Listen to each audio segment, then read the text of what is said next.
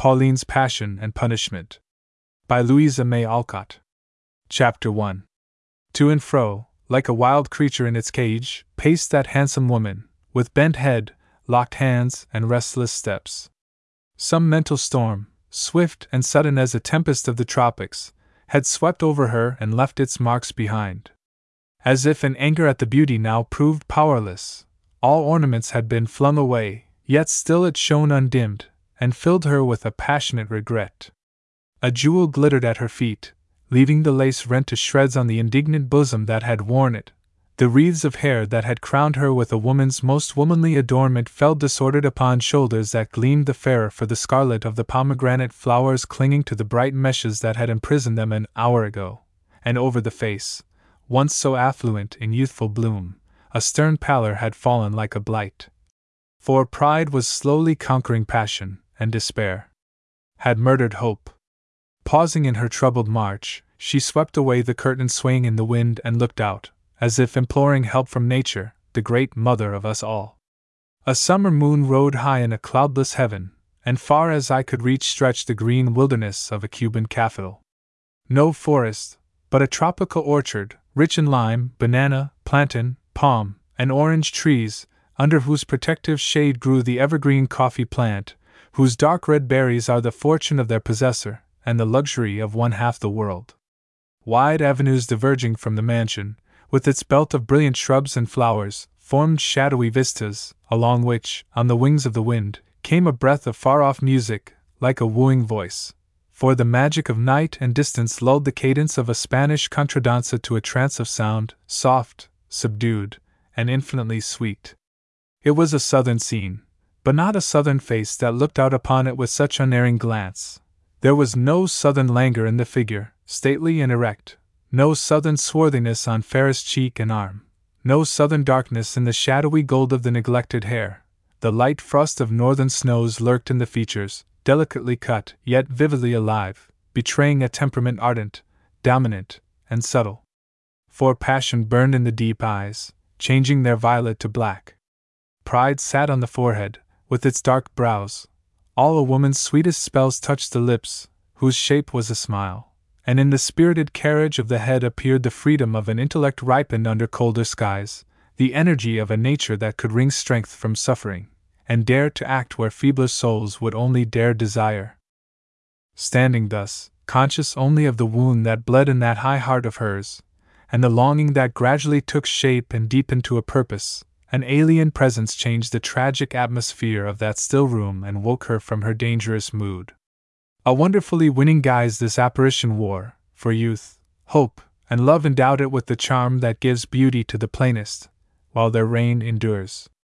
A boy in any other climate, in this his 19 years had given him the stature of a man, and Spain, the land of romance, seemed embodied in this figure, full of the lithe slenderness of the whispering palms overhead, the warm coloring of the deep-toned flowers sleeping in the room, the native grace of the tame antelope lifting its human eyes to his as he lingered on the threshold in an attitude eager yet timid, watching that other figure as it looked into the night, and found no solace there. "Pauline!" She turned as if her thought had taken voice and answered her, regarded him a moment, as if hesitating to receive the granted wish, then beckoned with the one word. "Come!" Instantly the fear vanished, the ardor deepened, and with an imperious "Lie down!" to his docile attendant, the young man obeyed with equal docility, looking as wistfully toward his mistress as the brute toward her master, while he waited proudly humble for her commands. "Manuel, why are you here?"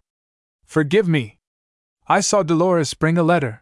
You vanished, an hour passed, I could wait no longer, and I came. I am glad, I needed my one friend. Read that." She offered a letter, and with her steady eyes upon him, her purpose strengthening as she looked, stood watching the changes of that expressive countenance. This was the letter. "Pauline, 6 months ago I left you, promising to return and take you home my wife. I loved you, but I deceived you, for though my heart was wholly yours, my hand was not mine to give. This it was that haunted me through all that blissful summer, this that marred my happiness when you owned you loved me, and this drove me from you, hoping I could break the tie with which I had rashly bound myself. I could not, I am married, and there all ends. Hate me, forget me, solace your pride with the memory that none knew your wrong, assure your peace with the knowledge that mine is destroyed forever, and leave my punishment to remorse and time. Gilbert. With a gesture of wrathful contempt, Manuel flung the paper from him as he flashed a look at his companion, muttering through his teeth, "Traitor! Shall I kill him?" Pauline laughed low to herself, a dreary sound, but answered with a slow darkening of the face that gave her words an ominous significance. "Why should you?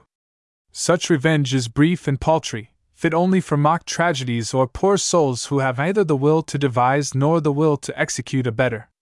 There are fates more terrible than death, weapons more keen than poniards, more noiseless than pistols. Women use such, and work out a subtler vengeance than men can conceive. Leave Gilbert to remorse, and me." She paused an instant, and by some strong effort banished the black frown from her brow, quenched the baleful fire of her eyes, and left nothing visible but the pale determination that made her beautiful face more eloquent than her words. "Manuel, in a week I leave the island." "Alone, Pauline?" "No, not alone." A moment they looked into each other's eyes, each endeavoring to read the other. Manuel saw some indomitable purpose, bent on conquering all obstacles. Pauline saw doubt, desire, and hope, knew that a word would bring the ally she needed, and with a courage as native to her as her pride, resolved to utter it. Seating herself, she beckoned her companion to assume the place beside her, but for the first time he hesitated. Something in the unnatural calmness of her manner troubled him, for his southern temperament was alive to influences whose presence would have been unfelt by one less sensitive. He took the cushion at her feet, saying, half tenderly, half reproachfully, "Let me keep my old place till I know in what character I am to fill the new. The man you trusted has deserted you, the boy you pitied will prove loyal. Try him, Pauline." "I will." And with the bitter smile unchanged upon her lips, the low voice unshaken in its tones, the deep eyes unwavering in their gaze, Pauline went on. "You know my past, happy as a dream till 18. Then all was swept away, home, fortune, friends, and I was left, like an unfledged bird, without even the shelter of a cage. For 5 years I have made my life what I could, humble, honest, but never happy, till I came here, for here I saw Gilbert. In the poor companion of your guardian's daughter he seemed to see the heiress I had been, and treated me as such. This flattered my pride and touched my heart. He was kind, I grateful, then he loved me, and God knows how utterly I loved him. A few months of happiness the purest, then he went to make home ready for me, and I believed him, for where I wholly love I wholly trust. While my own peace was undisturbed, I learned to read the language of your eyes, Manuel, to find the boy grown into the man, the friend warmed into a lover. Your youth had kept me blind too long. Your society had grown dear to me, and I loved you like a sister for your unvarying kindness to the solitary woman who earned her bread and found it bitter. I told you my secret to prevent the utterance of your own.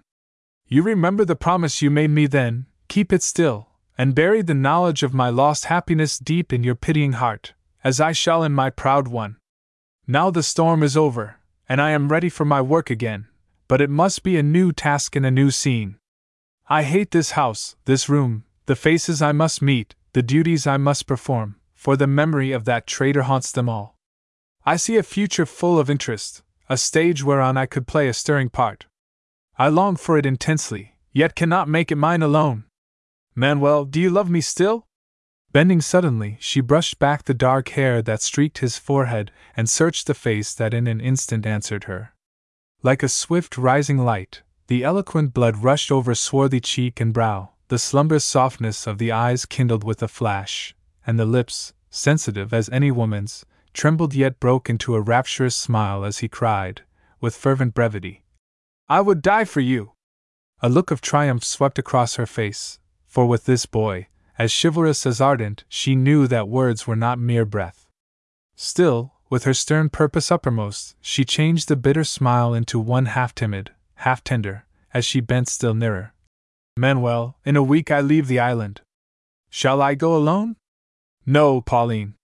He understood her now. She saw it in the sudden paleness that fell on him, heard it in the rapid beating of his heart, felt it in the strong grasp that fastened on her hand, and knew that the first step was won. A regretful pang smote her, but the dark mood which had taken possession of her stifled the generous warnings of her better self and drove her on. Listen, Manuel. A strange spirit rules me tonight, but I will have no reserves from you. All shall be told. Then, if you will come, be it so. If not, I shall go my way as solitary as I came. If you think that this loss has broken my heart, undeceive yourself, for such as I live years in an hour and show no sign. I have shed no tears, uttered no cry, asked no comfort, yet since I read that letter, I have suffered more than many suffer in a lifetime. I am not one to lament long over any hopeless sorrow. A single paroxysm, sharp and short, and it is over. Contempt has killed my love, I have buried it, and no power can make it live again, except as a pale ghost that will not rest till Gilbert shall pass through an hour as bitter as the last. Is that the task you give yourself, Pauline? The savage element that lurks in southern blood leaped up in the boy's heart as he listened, glittered in his eye, and involuntarily found expression in the nervous grip of the hands that folded a fairer one between them. Alas for Pauline that she had roused the sleeping devil, and was glad to see it. Yes, it is weak, wicked, and unwomanly, yet I persist as relentlessly as any Indian on a war trail. See me as I am, not the gay girl you have known, but a revengeful woman with but one tender spot now left in her heart, the place you fill. I have been wronged, and I long to right myself at once. Time is too slow, I cannot wait, for that man must be taught that two can play at the game of hearts, taught soon and sharply. I can do this, can wound as I have been wounded, can sting him with contempt, and prove that I too can forget. Go on, Pauline. Show me how I am to help you. Manuel, I want fortune, rank, splendor, and power. You can give me all these, and a faithful friend beside. I desire to show Gilbert the creature he deserted no longer poor, unknown, unloved, but lifted higher than himself, cherished, honored, applauded, her life one of royal pleasure, herself a happy queen. Beauty, grace, and talent you tell me I possess. Wealth gives them luster, rank exalts them, power makes them irresistible. Place these worldly gifts in my hand, and that hand is yours. See, I offer it. She did so, but it was not taken. Manuel had left his seat and now stood before her, awed by the undertone of strong emotion in her calmly spoken words, bewildered by the proposal so abruptly made, longing to ask the natural question hovering on his lips, yet too generous to utter it. Pauline read his thought, and answered it with no touch of pain or pride in the magical voice that seldom spoke in vain. I know your wish. It is as just as your silence is generous, and I reply to it in all sincerity. You would ask, when I have given all that I possess, what do I receive in return? This, a wife whose friendship is as warm as many a woman's love, a wife who will give you all the heart still left her, and cherish the hope that time may bring a harvest of real affection to repay you for the faithfulness of years, who, though she takes the retribution of a wrong into her hands and executes it in the face of heaven, never will forget the honorable name you give into her keeping or blemish it by any act of hers. I can promise no more. Will this content you, Manuel? Before she ended, his face was hidden in his hands, and tears streamed through them as he listened, for like a true child of the South each emotion found free vent and spent itself as swiftly as it rose. The reaction was more than he could bear, for in a moment his life was changed, months of hopeless longing were banished with a word, a blissful yes cancelled the hard no that had been accepted as inexorable, and happiness, lifting her full cup to his lips, bade him drink. A moment he yielded to the natural relief, then dashed his tears away and threw himself at Pauline's feet in that attitude fit only for a race as graceful as impassioned.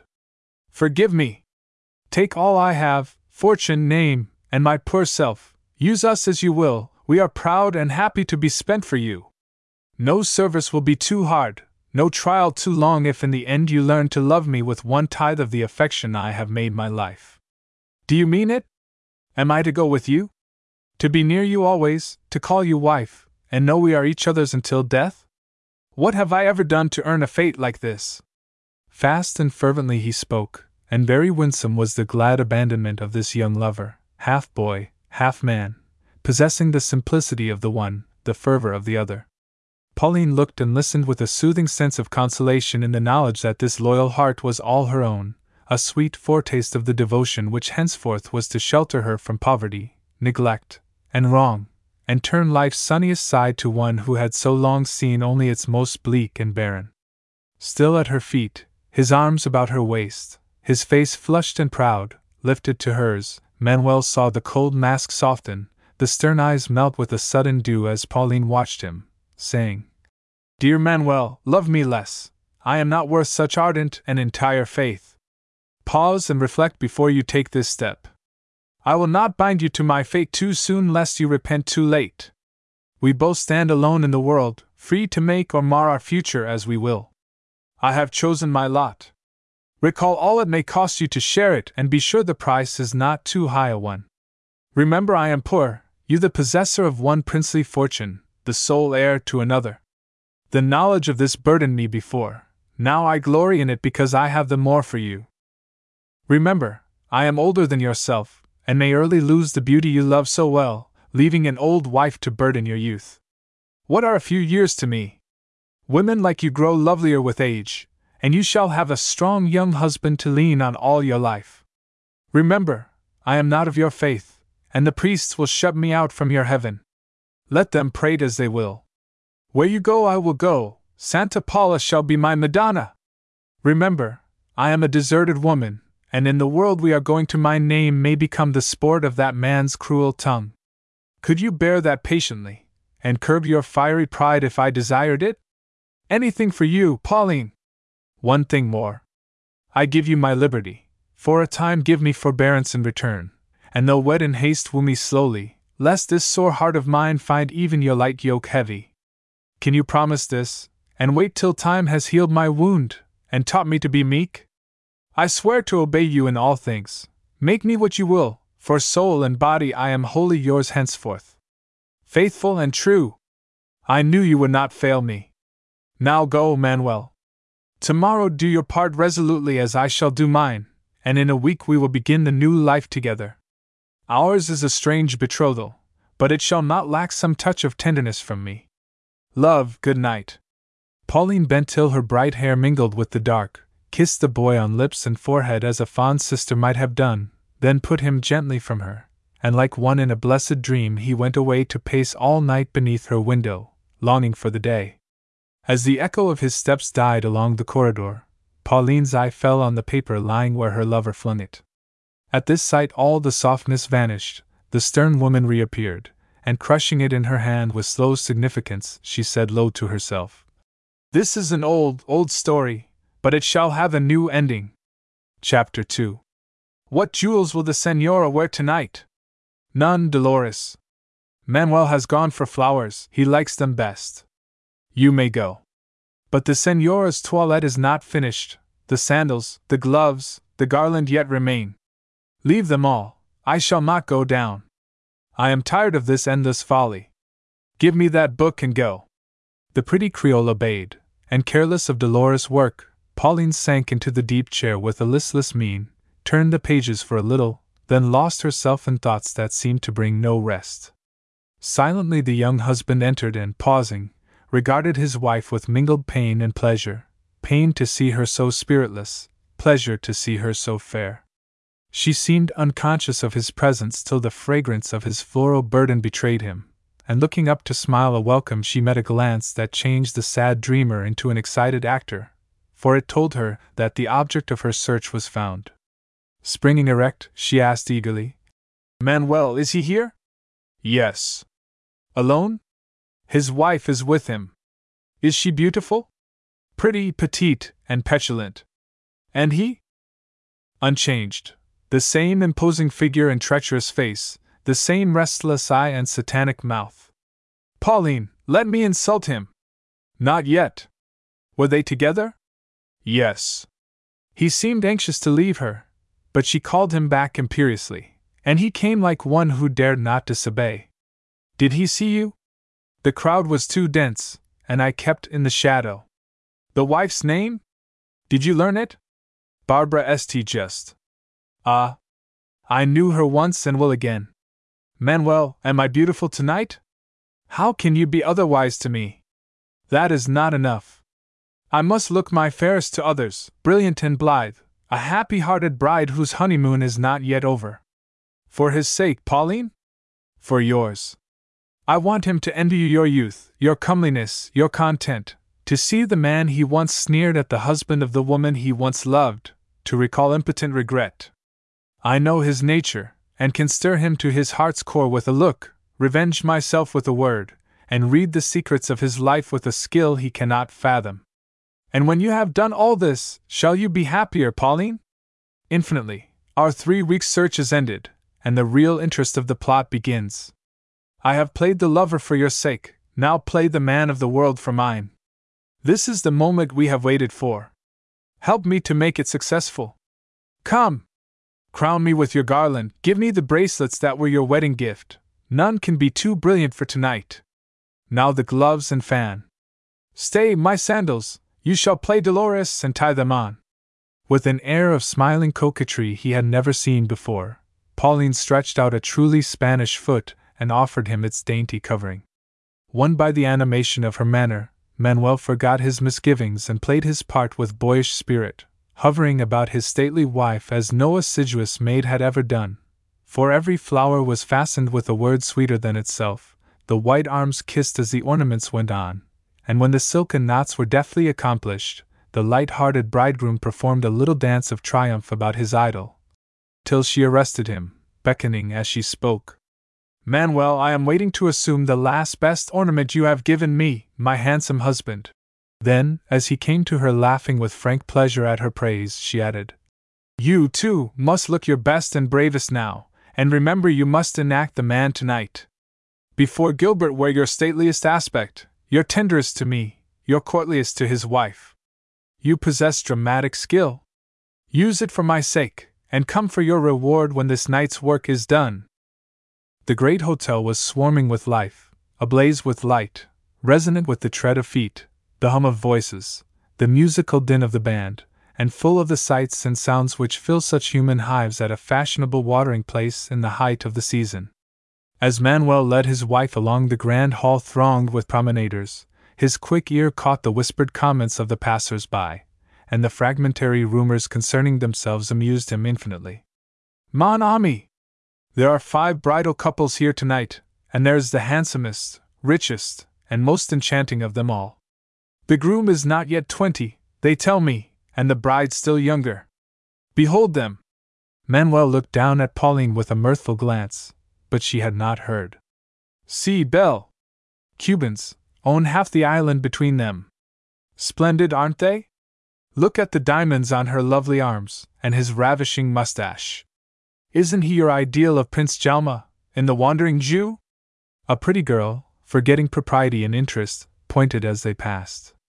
Manuel half bowed to the audible compliment, and the blushing damsel vanished, but Pauline had not seen. Jack, there's the owner of the black span you fell into raptures over. My lord and lady look as highbred as their stud.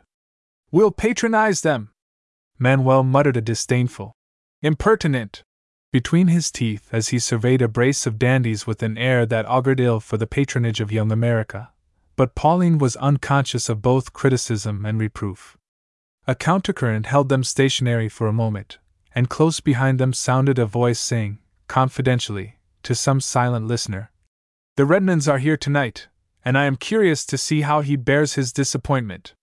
You know he married for money, and was outwitted in the bargain, for his wife's fortune not only proves to be much less than he was led to believe, but is so tied up that he is entirely dependent upon her, and the bachelor debts he sold himself to liquidate still harass him, with a wife's reproaches to augment the affliction. To be ruled by a spoiled child's whims is a fit punishment for a man whom neither pride nor principle could curb before. Let us go and look at the unfortunate. Pauline heard now. Manuel felt her start, saw her flush and pale, then her eye lit, and the dark expression he dreaded to see settled on her face as she whispered, like a satanic echo, Let us also go and look at this unfortunate. A jealous pang smote the young man's heart as he recalled the past. You pity him, Pauline, and pity is akin to love. I only pity what I respect. Rest content, my husband.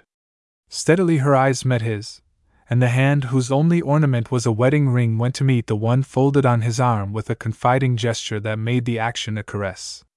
"I will try to be, yet mine is a hard part," Manuel answered with a sigh. Then silently they both paced on.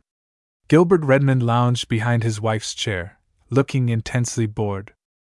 "Have you had enough of this folly, baby?" "No, we have but just come." "Let us dance." "Too late, they have begun." "Then go about with me." "It's very tiresome sitting here." "It is too warm to walk in all that crowd, child." "You are so indolent!" "Tell me who people are as they pass." "I know no one here." "Nor I." But his act belied the words, for as they passed his lips he rose erect, with a smothered exclamation and startled face, as if a ghost had suddenly confronted him. The throng had thinned, and as his wife followed the direction of his glance, she saw no uncanny apparition to cause such evident dismay, but a woman fair-haired, violet-eyed, blooming and serene, sweeping down the long hall with noiseless grace.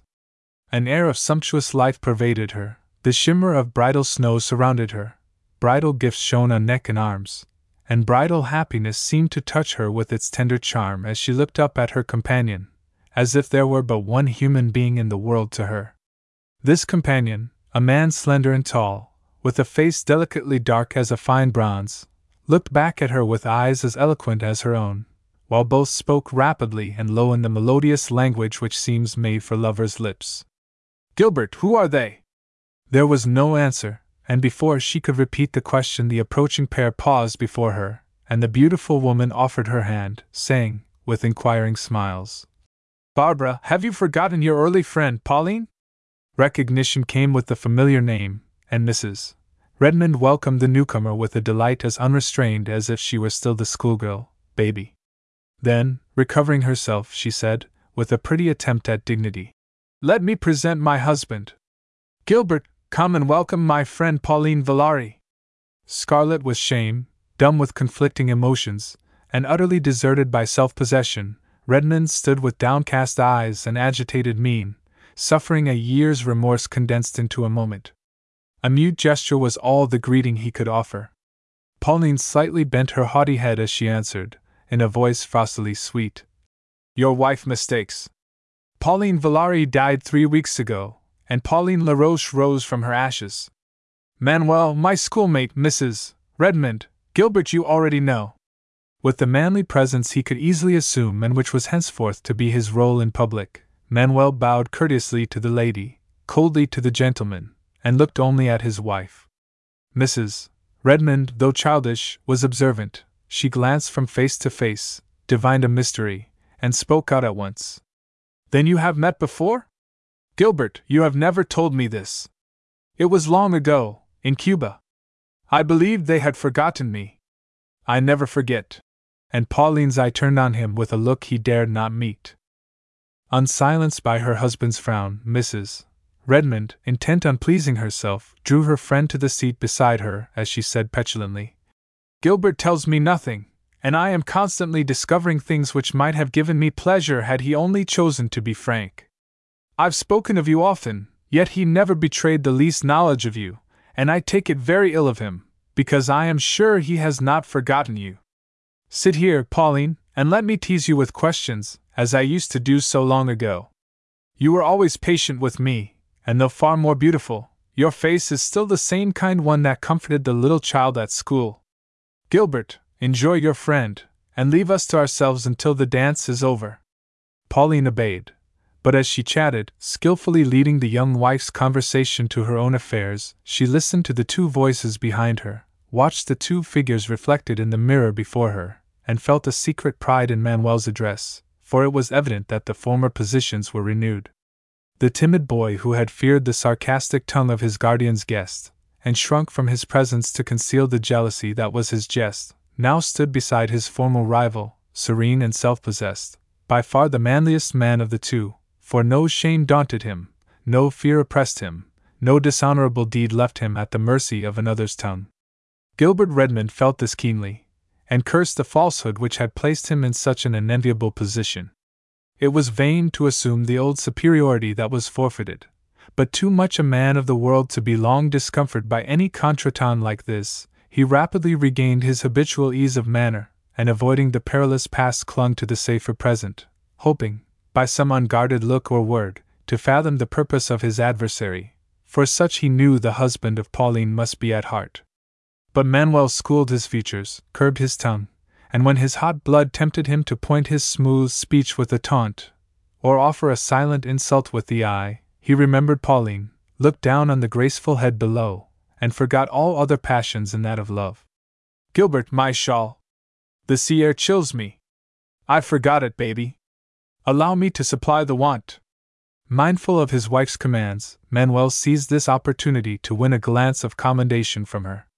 And taking the downy mantle that hung upon his arm, he wrapped the frail girl in it with a care that made the act as cordial as courteous. Mrs. Redmond felt the charm of his manner with the quickness of a woman, and sent a reproachful glance at Gilbert as she said plaintively, "Ah! It is evident that my honeymoon is over, and the assiduous lover replaced by the negligent husband. Enjoy your midsummer night's dream while you may, Pauline, and be ready for the awakening that must come. Not to her, madam, for our honeymoon shall last till the golden wedding day comes round. Shall it not, Karina? There is no sign of waning yet, Manuel."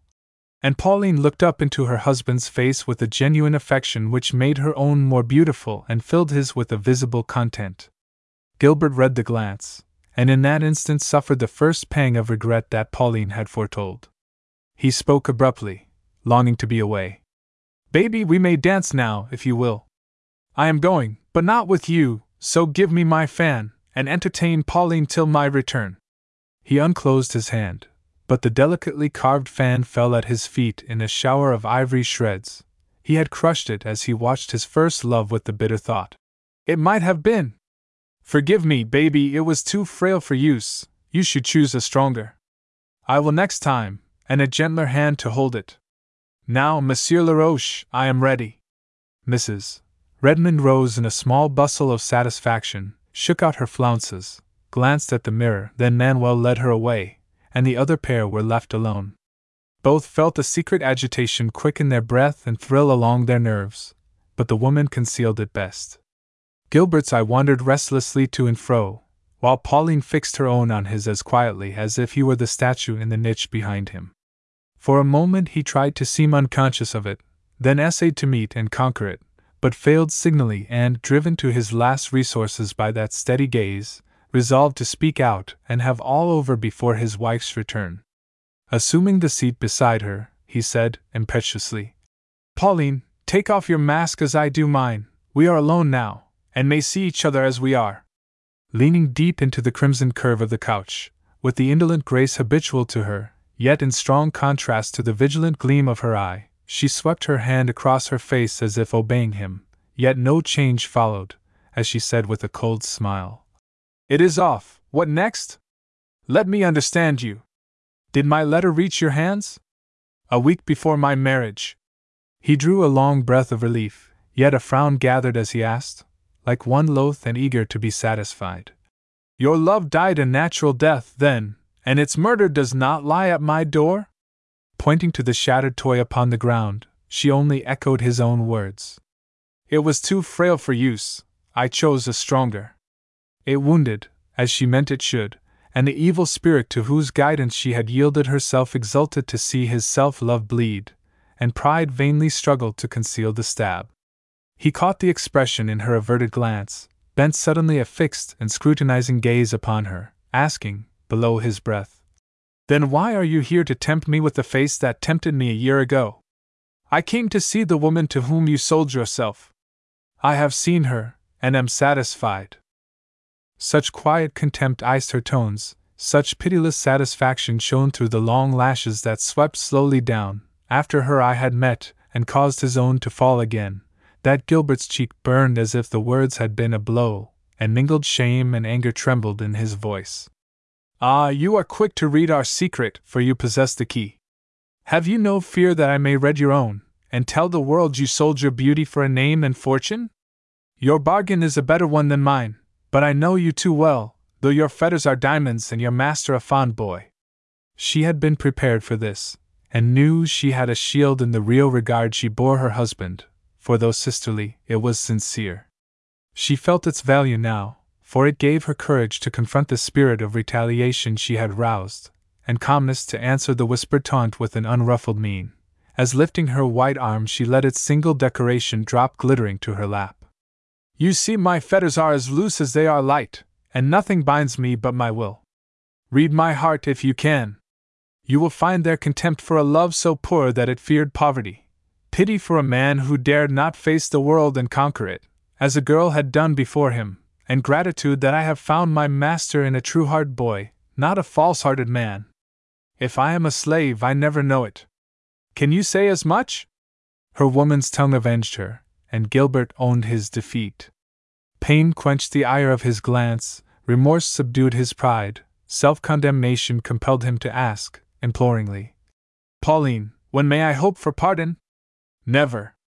The stern utterance of the word dismayed him, and like one shut out from hope, he rose, as if to leave her, but paused irresolutely, looked back, then sank down again, as if constrained against his will by a longing past control.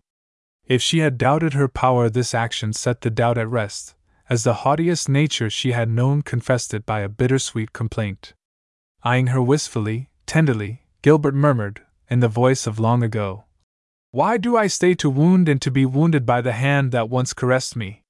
Why do I find more pleasure in your contempt than in another woman's praise, and feel myself transported into the delights of that irrecoverable past, now grown the sweetest, saddest memory of my life?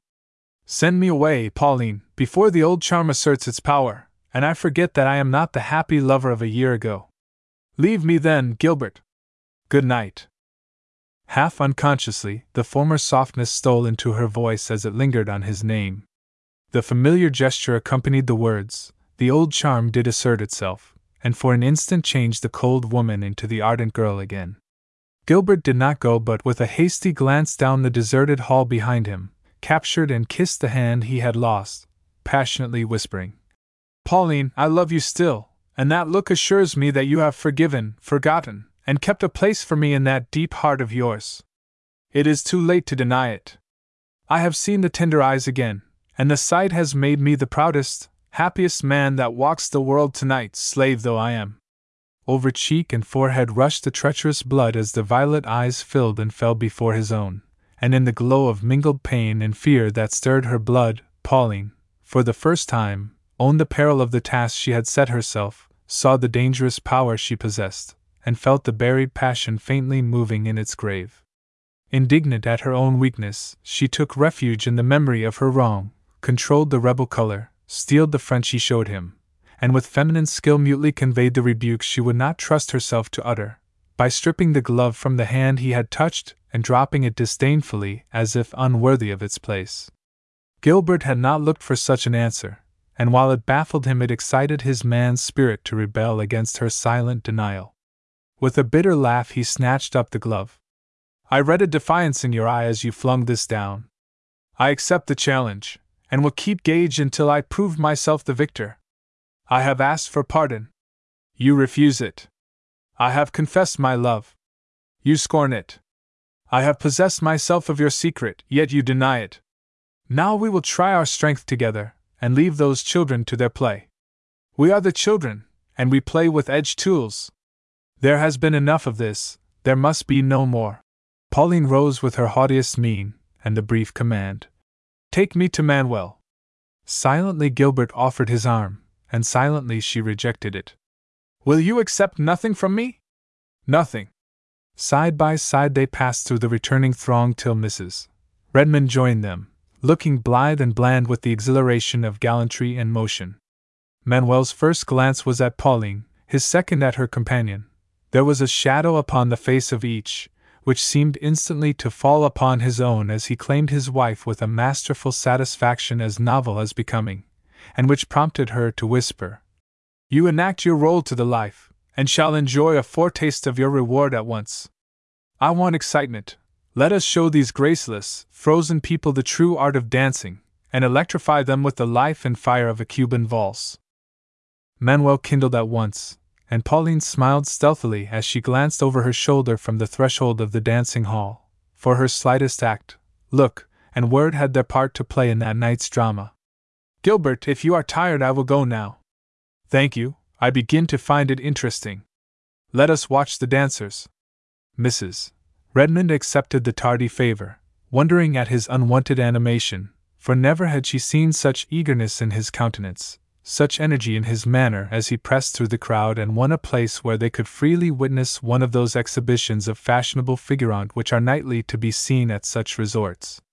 Many couples were whirling around the white hall, but among them one pair circled with slowly increasing speed, in perfect time to the inspiring melody of trumpet, flute, and horn that seemed to sound for them alone.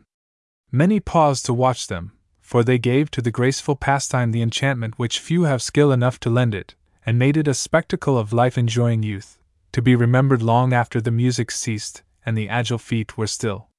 Gilbert's arm was about his little wife to shield her from the pressure of the crowd, and as they stood his hold unconsciously tightened, till, marveling at this unwonted care, she looked up to thank him with a happy glance and discovered that his eye rested on a single pair, kindling as they approached, keenly scanning every gesture as they floated by, following them with untiring vigilance through the many-colored mazes they threaded with such winged steps, while his breath quickened, his hand kept time, and every sense seemed to own the intoxication of the scene.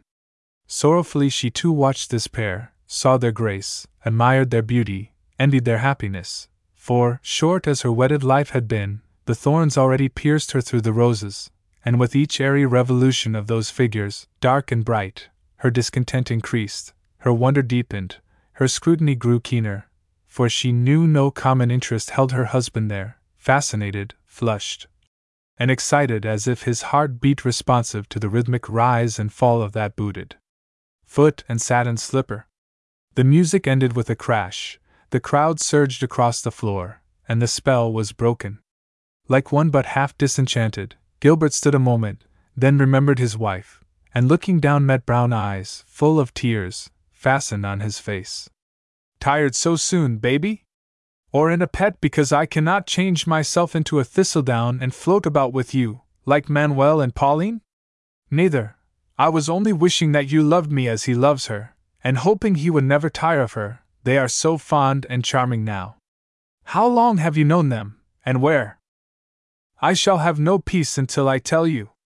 I passed a single summer with them in a tropical paradise, where we swung half the day in hammocks, under tamarind and almond trees, danced half the night to music, of which this seems but a faint echo, and led a life of luxurious delight in an enchanted climate, where all is so beautiful and brilliant that its memory haunts a life as pressed flowers sweeten the leaves of a dull book.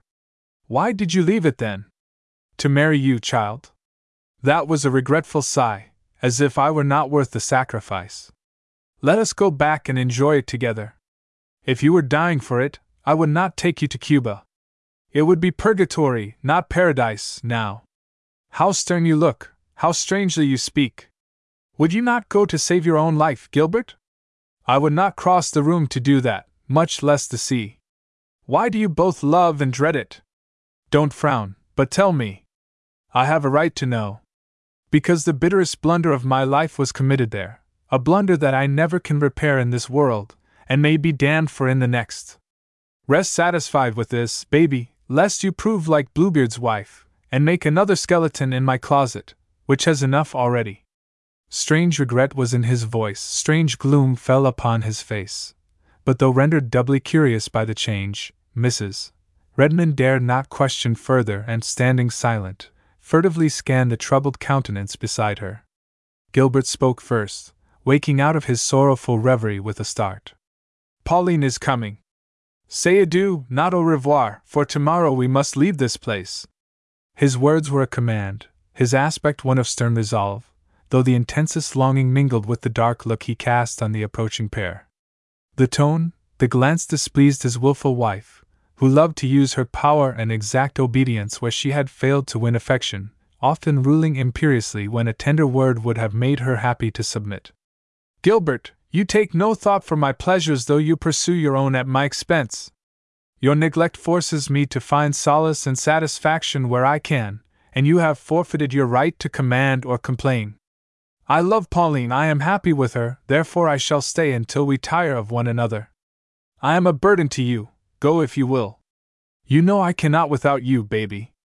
I ask it as a favor. For my sake, for your own, I implore you to come away. Gilbert, do you love her? She seized his arm and forced an answer by the energy of her sharply whispered question. He saw that it was vain to dissemble, yet replied with averted head. I did and still remember it. And she? Did she return your love? I believed so, but she forgot me when I went. She married Manuel and is happy. Baby, let me go. No! You shall stay and feel a little of the pain I feel when I look into your heart, and find I have no place there. It is this which has stood between us and made all my efforts vain. I see it now and despise you for the falsehood you have shown me, vowing you loved no one but me until I married you, then letting me so soon discover that I was only an encumbrance to your enjoyment of the fortune I possessed. You treat me like a child, but I suffer like a woman, and you shall share my suffering, because you might have spared me, and you did not. Gilbert, you shall stay. Be it so, but remember I have warned you. An exultant expression broke through the gloom of her husband's face as he answered with the grim satisfaction of one who gave restraint to the mind, and stood ready to follow whatever impulse should sway him next. His wife trembled inwardly at what she had done, but was too proud to recall her words and felt a certain bitter pleasure in the excitement of the new position she had taken, the new interest given to her listless life. Pauline and Manuel found them standing silently together, for a moment had done the work of years and raised a barrier between them never to be swept away. Mrs. Redmond spoke first, and with an air half resentful, half triumphant. Pauline, this morose husband of mine says we must leave tomorrow. But in some things I rule, this is one of them. Therefore we remain and go with you to the mountains when we are tired of the gay life here. So smile and submit, Gilbert, else these friends will count your society no favor. Would you not fancy, from the aspect he thinks proper to assume, that I had sentenced him to a punishment, not a pleasure? Perhaps you have unwittingly, baby. Marriage is said to cancel the follies of the past, but not those of the future, I believe, and, as there are many temptations to an idle man in a place like this, doubtless your husband is wise enough to own that he dares not stay but finds discretion the better part of valor. Nothing could be softer than the tone in which these words were uttered, nothing sharper than the hidden taunt conveyed, but Gilbert only laughed a scornful laugh as he fixed his keen eyes full upon her, and took her bouquet with the air of one assuming former rights. My dear Pauline, discretion is the last virtue I should expect to be accused of by you, but if valor consists in daring all things, I may lay claim to it without its better part, for temptation is my delight, the stronger the better. Have no fears for me, my friend. I gladly accept baby's decree and, ignoring the last 10 years, intend to begin life anew, having discovered a sauce piquante which will give the stalest pleasures a redoubled zest. I am unfortunate tonight, and here is a second wreck. This I can rebuild happily. Allow me to do so, for I remember you once praised my skill in floral architecture. With an air of eager gallantry in strange contrast to the malign expression of his countenance, Gilbert knelt to regather the flowers which a careless gesture of his own had scattered from their jeweled holder. His wife turned to speak to Manuel, and yielding to the unconquerable anxiety his reckless manner awoke, Pauline whispered below her breath as she bent as if to watch the work. Gilbert, follow your first impulse, and go tomorrow. Nothing shall induce me to. I warn you harm will come of it. Let it come, I am past fear now. Shun me for baby's sake, if not for your own. Too late for that, she is headstrong, let her suffer. Have you no power, Gilbert? None over her, much over you. We will prove that. We will.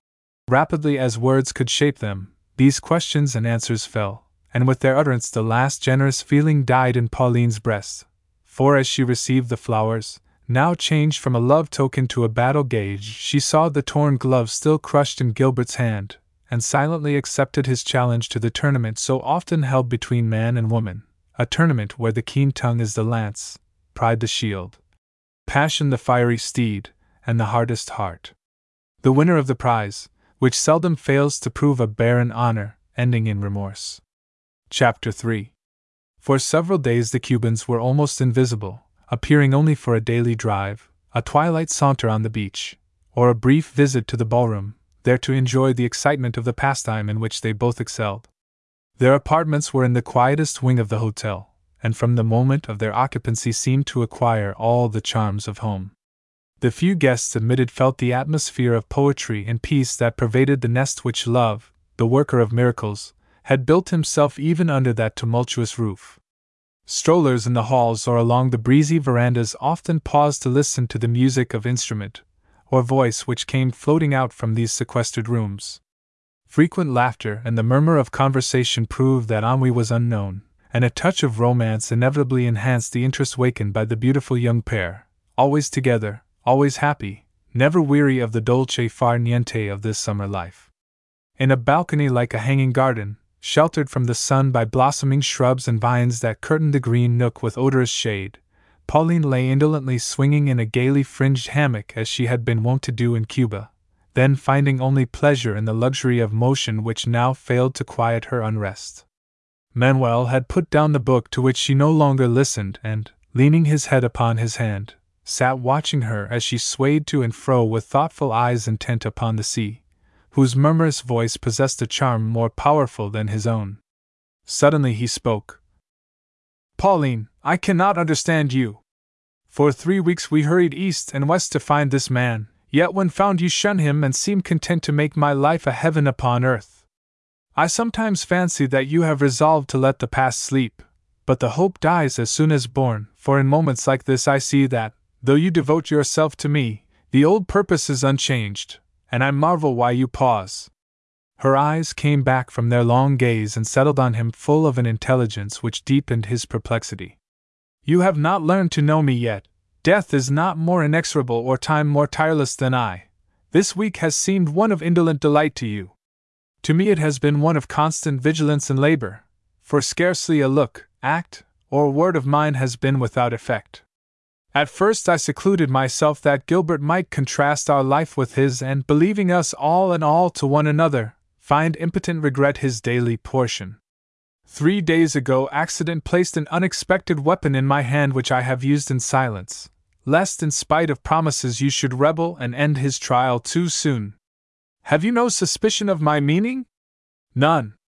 You are more mysterious than ever, and I shall, in truth, believe you are the enchantress I have so often called you if your spells work invisibly. They do not, and I use no supernatural arts, as I will prove to you.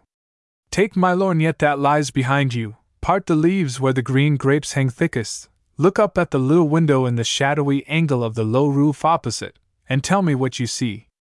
Nothing but a half-drawn curtain. Ah! I must try the ruse that first convinced me.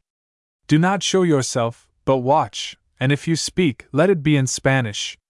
Leaving her airy cradle, Pauline bent over the balcony as if to gather the climbing roses that waved their ruddy clusters in the wind. Before the third stem was broken, Manuel whispered, "I see the curtain move, now comes the outline of a head, and now a hand, with some bright object in it. Santo Pablo! It is a man staring at you as coolly as if you were a lady in a balcony. What prying rascal is it? Gilbert. Impossible! He is a gentleman. If gentlemen play the traitor and the spy, then he is one. I am not mistaken, for since the glitter of his glass first arrested me I have watched covertly, and several trials as successful as the present have confirmed the suspicion which baby's innocent complaints of his long absences aroused. Now do you comprehend why I remained in these rooms with the curtains seldom drawn? Why I swung the hammock here and let you sing and read to me while I played with your hair or leaned upon your shoulder? Why I have been all devotion and made this balcony a little stage for the performance of our version of the honeymoon for one spectator?"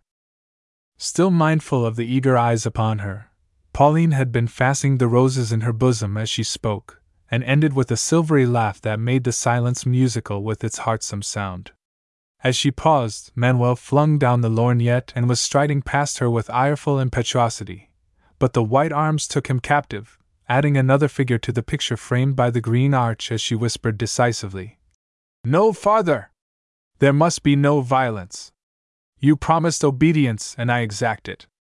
Do you think detection to a man so lost to honor would wound as deeply as the sights which make his daily watch a torment? Or that a blow would be as hard to bear as the knowledge that his own act has placed you where you are and made him what he is? Silent contempt is the law now, so let this insult pass. Unclench your hand and turn that defiant face to me, while I console you for submission with a kiss. He yielded to the command enforced by the caress, but drew her jealously from sight, and still glanced rebelliously through the leaves, asking with a frown, "Why show me this if I may not resent it? How long must I bear with this man? Tell me your design, else I shall mar it in some moment when hatred of him conquers love of you.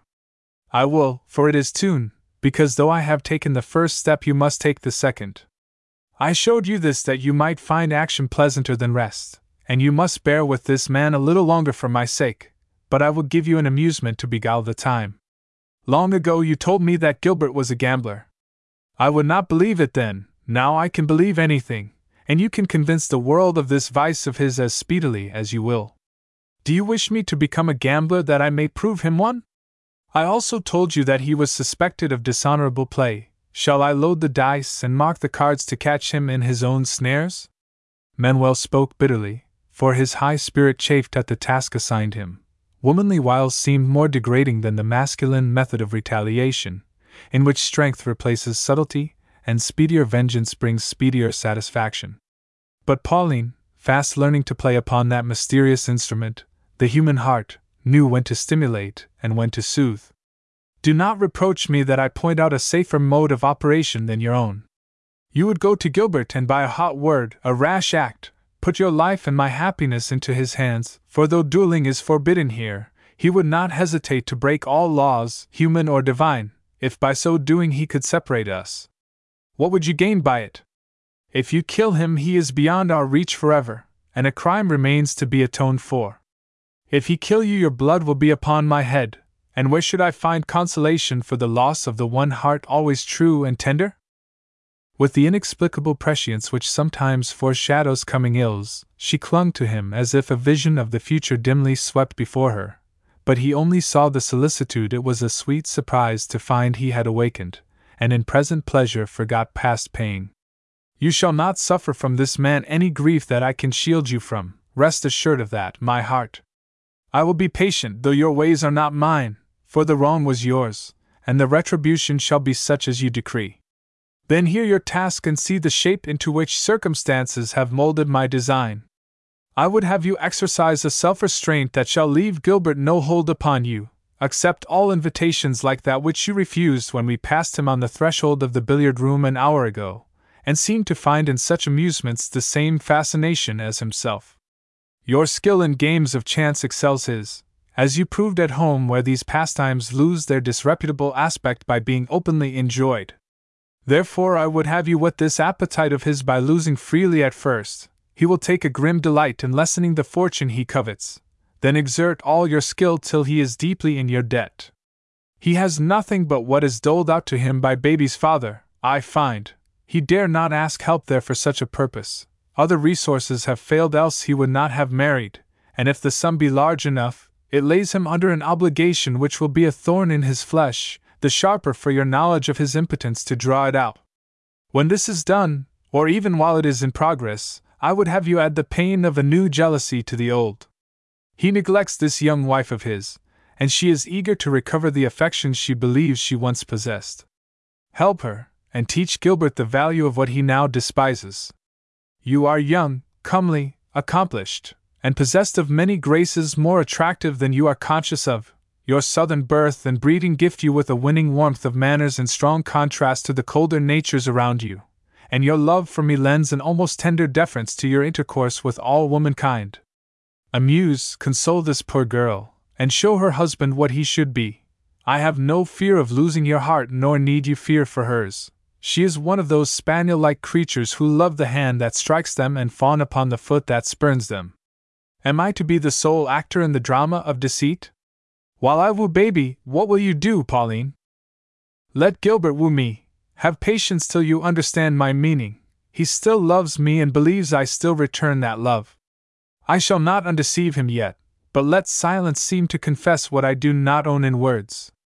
He fed me with false promises, let me build my life's happiness on baseless hopes, and rudely woke me when he could delude no longer, leaving me to find I had pursued a shadow. I will do the same.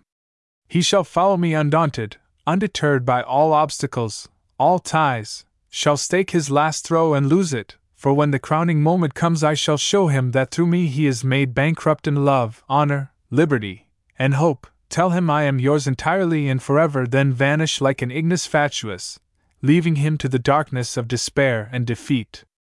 Is not this a better retribution than the bullet that would give him peace at once?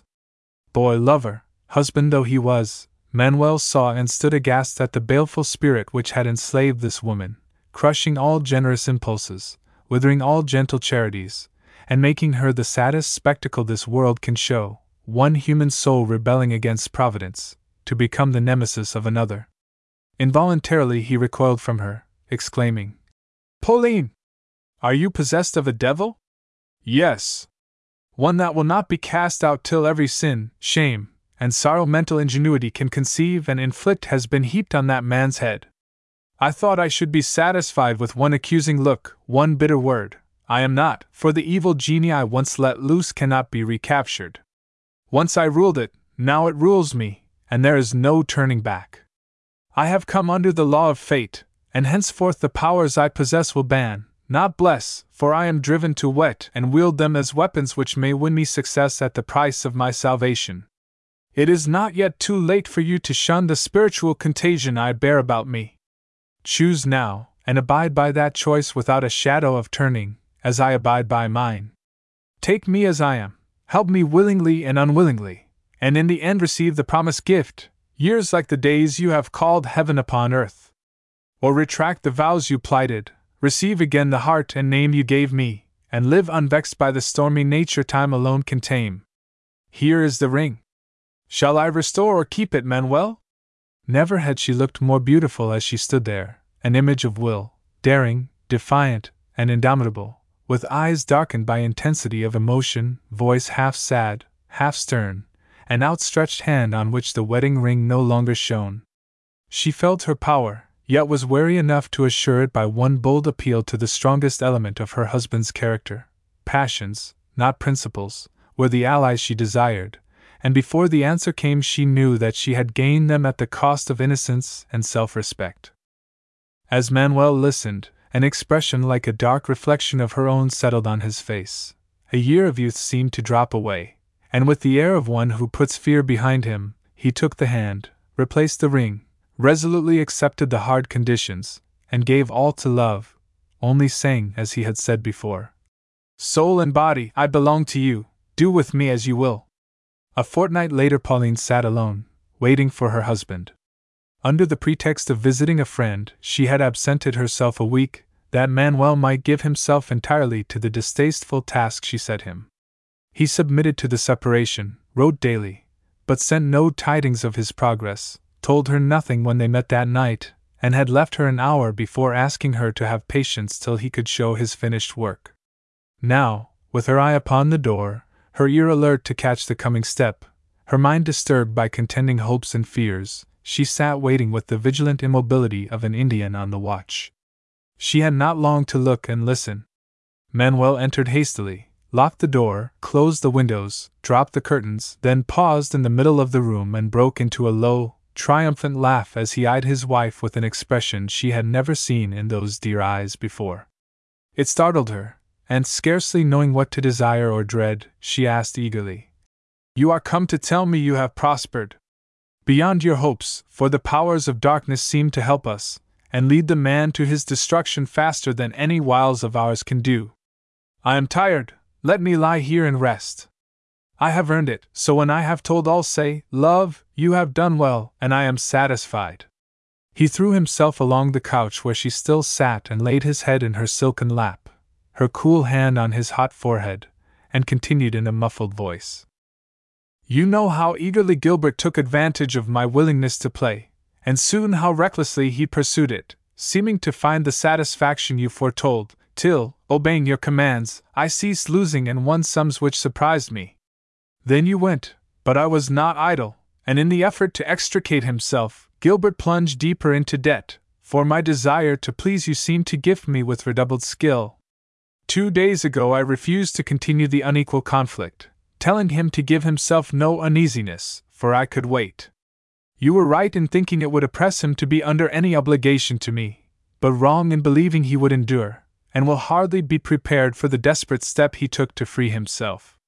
That night he played falsely, was detected, and though his opponent generously promised silence for baby's sake, the affair stole out. He is shunned and this resource has failed.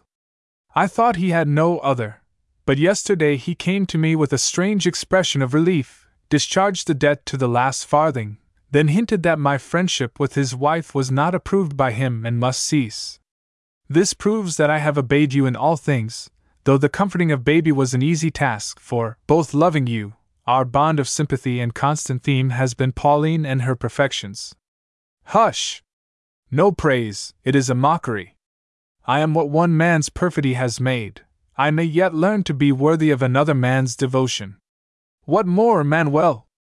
I thought I should have only a defeat to show you, but today has given me a strange success. At noon a gentleman arrived and asked for Gilbert. He was absent, but upon offering information relative to the time of his return, which proved my intimacy with him, this Seguin entered into conversation with me. His evident desire to avoid Mrs. Redmond and waylay her husband interested me, and when he questioned me somewhat closely concerning Gilbert's habits and movements of late, my suspicions were roused, and on mentioning the debt so promptly discharged, I received a confidence that startled me. In a moment of despair Gilbert had forged the name of his former friend, whom he believed abroad, had drawn the money and freed himself from my power, but not for long. The good fortune which has led him safely through many crooked ways seems to have deserted him in this strait. For the forgery was badly executed, inspection raised doubts, and Seguin, just returned, was at his banker's an hour after Gilbert, to prove the fraud. He came hither at once to accuse him of it, and made me his confidant. What would you have had me do, Pauline? Time was short, and I could not wait for you. How can I tell at once? Why pause to ask? What did you do? Took a leaf from your book and kept accusation, punishment, and power in my own hands to be used in your behalf. I returned the money, secured the forged check, and prevailed on Seguin to leave the matter in my hands, while he departed as quietly as he had come. Baby's presence when we met tonight prevented my taking you into my counsels. I had prepared this surprise for you and felt a secret pride in working it out alone. An hour ago I went to watch for Gilbert. He came, I took him to his rooms, told him what I had done, added that compassion for his wife had actuated me. I left him saying the possession of the check was a full equivalent for the money, which I now decline to receive from such dishonorable hands. Are you satisfied, Pauline? With countenance and gestures full of exultation she sprang up to pace the room, exclaiming, as she seized the forged paper, "Yes, that stroke was superb. How strangely the plot thickens! Surely the powers of darkness are working with us and have put this weapon in our hands when that I forged proved useless. By means of this we have a hold upon him which nothing can destroy unless he escape by death. Will he, Manuel? No, there was more wrath than shame in his demeanor when I accused him. He hates me too much to die yet, and had I been the only possessor of this fatal fact, I fancy it might have gone hard with me, for if ever there was murder in a man's heart it was in his when I showed him that paper and then replaced it next the little poniard you smile at me for wearing. This is over. What next, my queen?" There was energy in the speaker's tone but none in attitude or aspect, as still lying where she had left him, he pillowed his head upon his arm and turned toward her a face already worn and haggard with the feverish weariness that had usurped the blithe serenity which had been his chiefest charm a month ago. Pausing in her rapid walk, as if arrested by the change that seemed to strike her suddenly, she recalled her thoughts from the dominant idea of her life and, remembering the youth she was robbing of its innocent delights, answered the wistful look which betrayed the hunger of a heart she had never truly fed, as she knelt beside her husband and, laying her soft cheek to his, whispered in her tenderest accents, "I am not wholly selfish or ungrateful, Manuel. You shall rest now while I sing to you, and tomorrow we will go away among the hills and leave behind us for a time the dark temptation which harms you through me." "No! Finish what you have begun. I will have all or nothing, for if we pause now you will bring me a divided mind, and I shall possess only the shadow of a wife. Take Gilbert and baby with us, and end this devil's work without delay. Hark! What is that? Steps came flying down the long hall, a hand tried the lock, then beat impetuously upon the door, and a low voice whispered with shrill importunity. Let me in! Oh, let me in! Manuel obeyed the urgent summons, and Mrs. Redmond, half-dressed, with streaming hair and terror-stricken face, fled into Pauline's arms, crying incoherently, Save me! Keep me! I never can go back to him. He said I was a burden and a curse, and wished I never had been born. What has happened, baby? We are your friends. Tell us, and let us comfort and protect you if we can. But for a time speech was impossible, and the poor girl wept with a despairing vehemence sad to see, till their gentle efforts soothed her, and sitting by Pauline, she told her trouble, looking oftenest at Manuel, who stood before them, as if sure of redress from him. When I left here an hour or more ago I found my room still empty, and though I had not seen my husband since morning, I knew he would be displeased to find me waiting, so I cried myself to sleep and dreamed of the happy time when he was kind, till the sound of voices woke me. I heard Gilbert say, Baby is with your wife, her maid tells me, therefore we are alone here. What is this mysterious affair, Laroche? That tempted me to listen, and then, Manuel, I learned all the shame and misery you so generously tried to spare me. How can I ever repay you, ever love and honor you enough for such care of one so helpless and forlorn as I? I am repaid already. Let that pass, and tell what brings you here with such an air of fright and fear. When you were gone he came straight to the inner room in search of something, saw me, and knew I must have heard all he had concealed from me so carefully. If you have ever seen him when that fierce temper of his grows ungovernable, you can guess what I endured. He said such cruel things I could not bear it, and cried out that I would come to you, for I was quite wild with terror, grief, and shame, that seemed like oil to fire. He swore I should not, and oh, Pauline, he struck me. See if I do not tell the living truth. Trembling with excitement, Mrs. Redmond pushed back the wide sleeve of her wrapper and showed the red outline of a heavy hand. Manuel set his teeth and stamped his foot into the carpet with an indignant exclamation and the brief question. Then you left him, baby? Yes, although he locked me in my room, saying the law gave him the right to teach obedience. I flung on these clothes, crept noiselessly along the balcony till the hall window let me in, and then I ran to you. He will come for me. Can he take me away? Must I go back to suffer any more? In the very act of uttering the words, Mrs. Redmond clung to Manuel with a cry of fear, for on the threshold stood her husband. A comprehensive glance seemed to stimulate his wrath and lend the hardihood wherewith to confront the three, saying sternly as he beckoned, Baby, I am waiting for you. She did not speak, but still clung to Manuel as if he were her only hope. A glance from Pauline checked the fiery words trembling on his lips, and he too stood silent while she answered with a calmness that amazed him. Your wife has chosen us her guardians, and I think you will scarcely venture to use force again with two such witnesses as these to prove that you have forfeited your right to her obedience, and justify the steps she has taken. With one hand she uncovered the discolored arm, with the other held the forgery before him. For a moment Gilbert stood daunted by these mute accusations, but just then his ire burned hottest against Manuel, and believing that he could deal a double blow by wounding Pauline through her husband, he ignored her presence, and, turning to the young man, asked significantly, Am I to understand that you refuse me my wife, and prefer to abide by the consequences of such an act? Calmed by Pauline's calmness, Manuel only drew the trembling creature closer, and answered with his haughtiest mien, I do. Spare yourself the labor of insulting me, for having placed yourself beyond the reach of a gentleman's weapon, I shall accept no challenge from A soft hand at his lips checked the opprobrious word, as baby, true woman through it all, whispered with a broken sob, Spare him, for I loved him once. Gilbert Redmond had a heart, and sinful though it was, this generous forbearance wrung it with a momentary pang of genuine remorse, too swiftly followed by a selfish hope that all was not lost if through his wife he could retain a hold upon the pair which now possessed for him the strong attraction of both love and hate. In that brief pause this thought came, was accepted and obeyed, for, as if yielding to an uncontrollable impulse of penitent despair, he stretched his arms to his wife, saying humbly, imploringly, "Baby, come back to me, and teach me how I may retrieve the past. I freely confess I bitterly repent my manifold transgressions, and submit to your decree alone, but in executing justice, oh, remember mercy!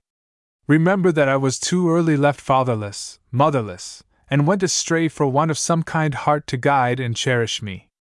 There is still time. Be compassionate and save me from myself. Am I not punished enough? Must death be my only comforter?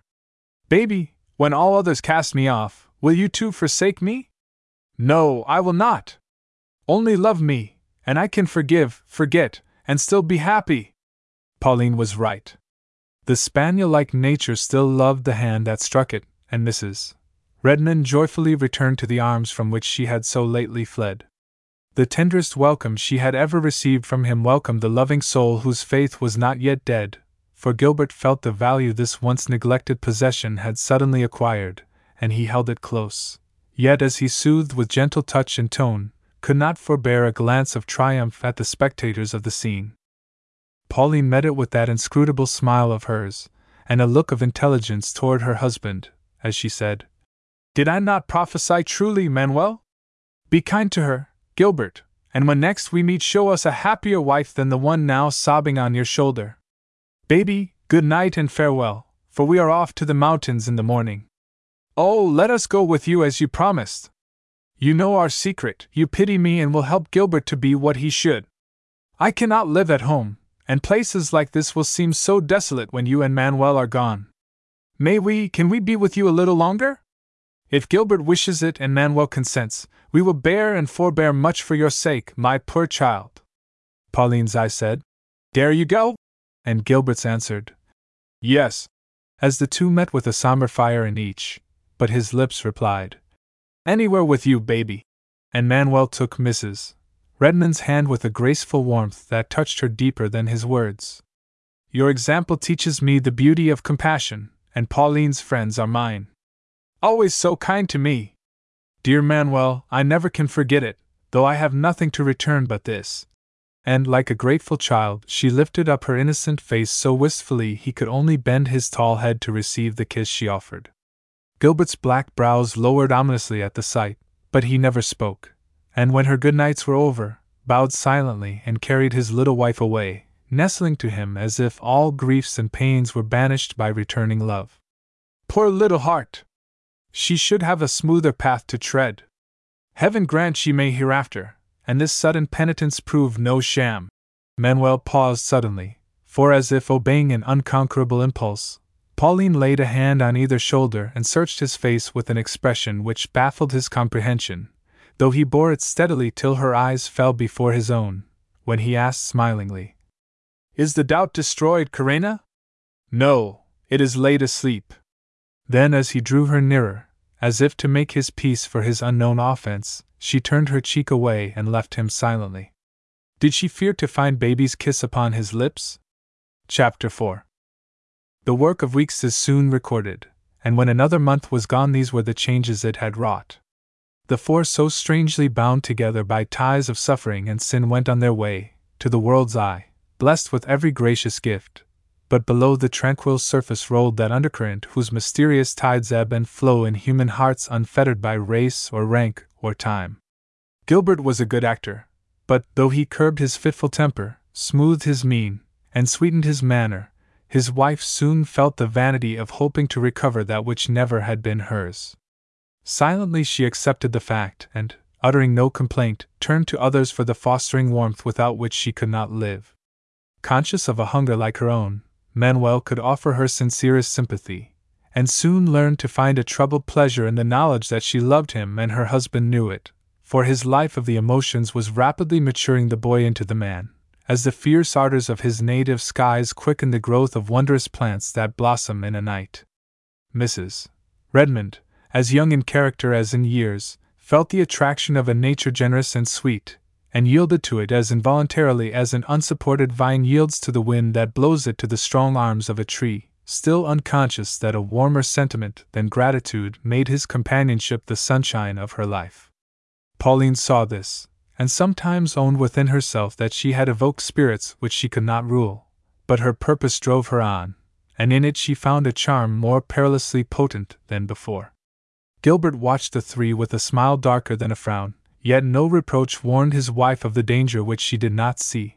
No jealous demonstration roused Manuel to rebel against the oppression of a presence so distasteful to him. No rash act or word gave Pauline power to banish him, though the one desire of his soul became the discovery of the key to the inscrutable expression of her eyes as they followed the young pair, whose growing friendship left their mates alone. Slowly her manner softened toward him. Pity seemed to bridge across the gulf that lay between them, and in rare moments time appeared to have retraced its steps, leaving the tender woman of a year ago. Nourished by such unexpected hope, the early passion throve and strengthened until it became the mastering ambition of his life, and, only pausing to make assurance doubly sure, he waited the advent of the hour when he could put his fortune to the touch and win or lose it all. "Manuel, are you coming?" He was lying on the sward at Mrs. Redmond's feet, and waking from the reverie that held him, while his companion sang the love lay he was teaching her. He looked up to see his wife standing on the green slope before him. A black lace scarf lay over her blonde hair as Spanish women wear their veils. Below it the violet eyes shone clear, the cheek glowed with the color fresh winds had blown upon their paleness, the lips parted with a wistful smile, and a knot of bright-hued leaves upon her bosom made a mingling of snow and fire in the dress, whose white folds swept the grass. Against a background of hoary cliffs and somber pines, this figure stood out like a picture of blooming womanhood, but Manuel saw three blemishes upon it. Gilbert had sketched her with that shadowy veil upon her head. Gilbert had swung himself across a precipice to reach the scarlet nosegay for her breast. Gilbert stood beside her with her hand upon his arm. And troubled by the fear that often haunted him since Pauline's manner to himself had grown so shy and sad, Manuel leaned and looked, forgetful of reply, but Mrs. Redmond answered blithely, "He is coming, but with me. You are too grave for us, so go your ways, talking wisely of heaven and earth, while we come after, enjoying both as we gather lichens, chase the goats, and meet you at the waterfall. Now, senor, put away guitar and book, for I have learned my lesson, so help me with this unruly hair of mine and leave the Spanish for today." They looked a pair of lovers as Manuel held back the long locks blowing in the wind, while Baby tied her hat, still chanting the burthen of the tender song she had caught so soon. A voiceless sigh stirred the ruddy leaves on Pauline's bosom as she turned away, but Gilbert embodied it in words. "They are happier without us. Let us go." Neither spoke till they reached the appointed tryst.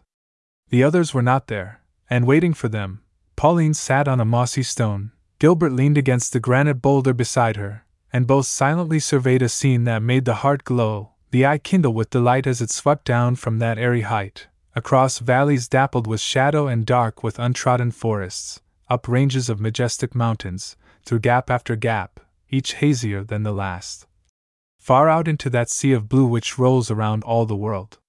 Behind them roared the waterfall swollen with autumn rains and hurrying to pour itself into the rocky basin that lay boiling below, there to leave its legacy of shattered trees, then to dash itself into a deeper chasm, soon to be haunted by a tragic legend and go glittering away through forest, field, and intervale to join the river rolling slowly to the sea. Won by the beauty and the grandeur of the scene, Pauline forgot she was not alone, till turning, she suddenly became aware that while she scanned the face of nature her companion had been scanning hers. What he saw there she could not tell, but all restraint had vanished from his manner, all reticence from his speech, for with the old ardor in his eye, the old impetuosity in his voice, he said, leaning down as if to read her heart, "This is the moment I have waited for so long. For now you see what I see, that both have made a bitter blunder, and may yet repair it. Those children love each other. Let them love, youth mates them, fortune makes them equals, fate brings them together that we may be free. Accept this freedom as I do, and come out into the world with me to lead the life you were born to enjoy." With the first words he uttered, Pauline felt that the time had come, and in the drawing of a breath was ready for it, with every sense alert, every power under full control, every feature obedient to the art which had become a second nature. Gilbert had seized her hand, and she did not draw it back. The sudden advent of the instant which must end her work sent an unwonted color to her cheek, and she did avert it. The exultation which flashed into her eyes made it unsafe to meet his own, and they drooped before him as if in shame or fear. Her whole face woke and brightened with the excitement that stirred her blood. She did not seek to conceal it, but let him cheat himself with the belief that love touched it with such light and warmth, as she softly answered in a voice whose accents seemed to assure his hope. "You asked me to relinquish much. What do you offer in return, Gilbert, that I may not for a second time find love's labor lost?" It was a wily speech, though sweetly spoken, for it reminded him how much he had thrown away, how little now remained to give. But her mien inspired him, and nothing daunted, he replied more ardently than ever. "I can offer you a heart always faithful in truth though not in seeming, for I never loved that child. I would give years of happy life to undo that act and be again the man you trusted. I can offer you a name which shall yet be an honorable one, despite the stain an hour's madness cast upon it. You once taunted me with cowardice because I dared not face the world and conquer it. I dare do that now. I long to escape from this disgraceful servitude, to throw myself into the press, to struggle and achieve for your dear sake. I can offer you strength, energy, devotion, 3 gifts worthy any woman's acceptance who possesses power to direct, reward, and enjoy them as you do, Pauline. Because with your presence for my inspiration, I feel that I can retrieve my faultful past, and with time become God's noblest work, an honest man. Baby never could exert this influence over me. You can, you will, for now my earthly hope is in your hands, my soul's salvation in your love." If that love had not died a sudden death, it would have risen up to answer him as the one sincere desire of an erring life cried out to her for help, and this man, as proud as sinful, knelt down before her with a passionate humility never paid at any other shrine, human or divine. It seemed to melt and win her, for he saw the color ebb and flow, heard the rapid beating of her heart, felt the hand tremble in his own, and received no denial but a lingering doubt, whose removal was a keen satisfaction to himself. "Tell me, before I answer, are you sure that Manuel loves Baby?" "I am, for every day convinces me that he has outlived the brief delusion, and longs for liberty, but dares not ask it." "Ah! That pricks pride. But it is so. I have watched with jealous vigilance, and let no sign escape me, because in his infidelity to you lay my chief hope. Has he not grown melancholy, cold, and silent? Does he not seek Baby and of late shun you? Will he not always yield his place to me without a token of displeasure or regret? Has he ever uttered reproach, warning, or command to you, although he knows I was and am your lover? Can you deny these proofs, or pause to ask if he will refuse to break the tie that binds him to a woman, whose superiority in all things keeps him a subject where he would be a king? You do not know the heart of man if you believe he will not bless you for his freedom." Like the cloud which just then swept across the valley, blotting out its sunshine with a gloomy shadow, a troubled look flitted over Pauline's face. But if the words woke any sleeping fear she cherished, it was peremptorily banished, for scarcely had the watcher seen it than it was gone. Her eyes still shone upon the ground, and still she prolonged the bittersweet delight at seeing this humiliation of both soul and body by asking the one question whose reply would complete her sad success. "Gilbert, do you believe I love you still?" "I know it. Can I not read the signs that proved it to me once? Can I forget that, though you followed me to pity and despise, you have remained to pardon and befriend? Am I not sure that no other power could work the change you have wrought in me? I was learning to be content with slavery, and slowly sinking into that indolence of will which makes submission easy. I was learning to forget you, and be resigned to hold the shadow when the substance was gone, but you came, and with a look undid my work, with a word destroyed my hard-won peace, with a touch roused the passion which was not dead but sleeping, and have made this month of growing certainty to be the sweetest in my life, for I believed all lost, and you showed me that all was won. Surely that smile is propitious, and I may hope to hear the happy confirmation of my faith from lips that were formed to say I love."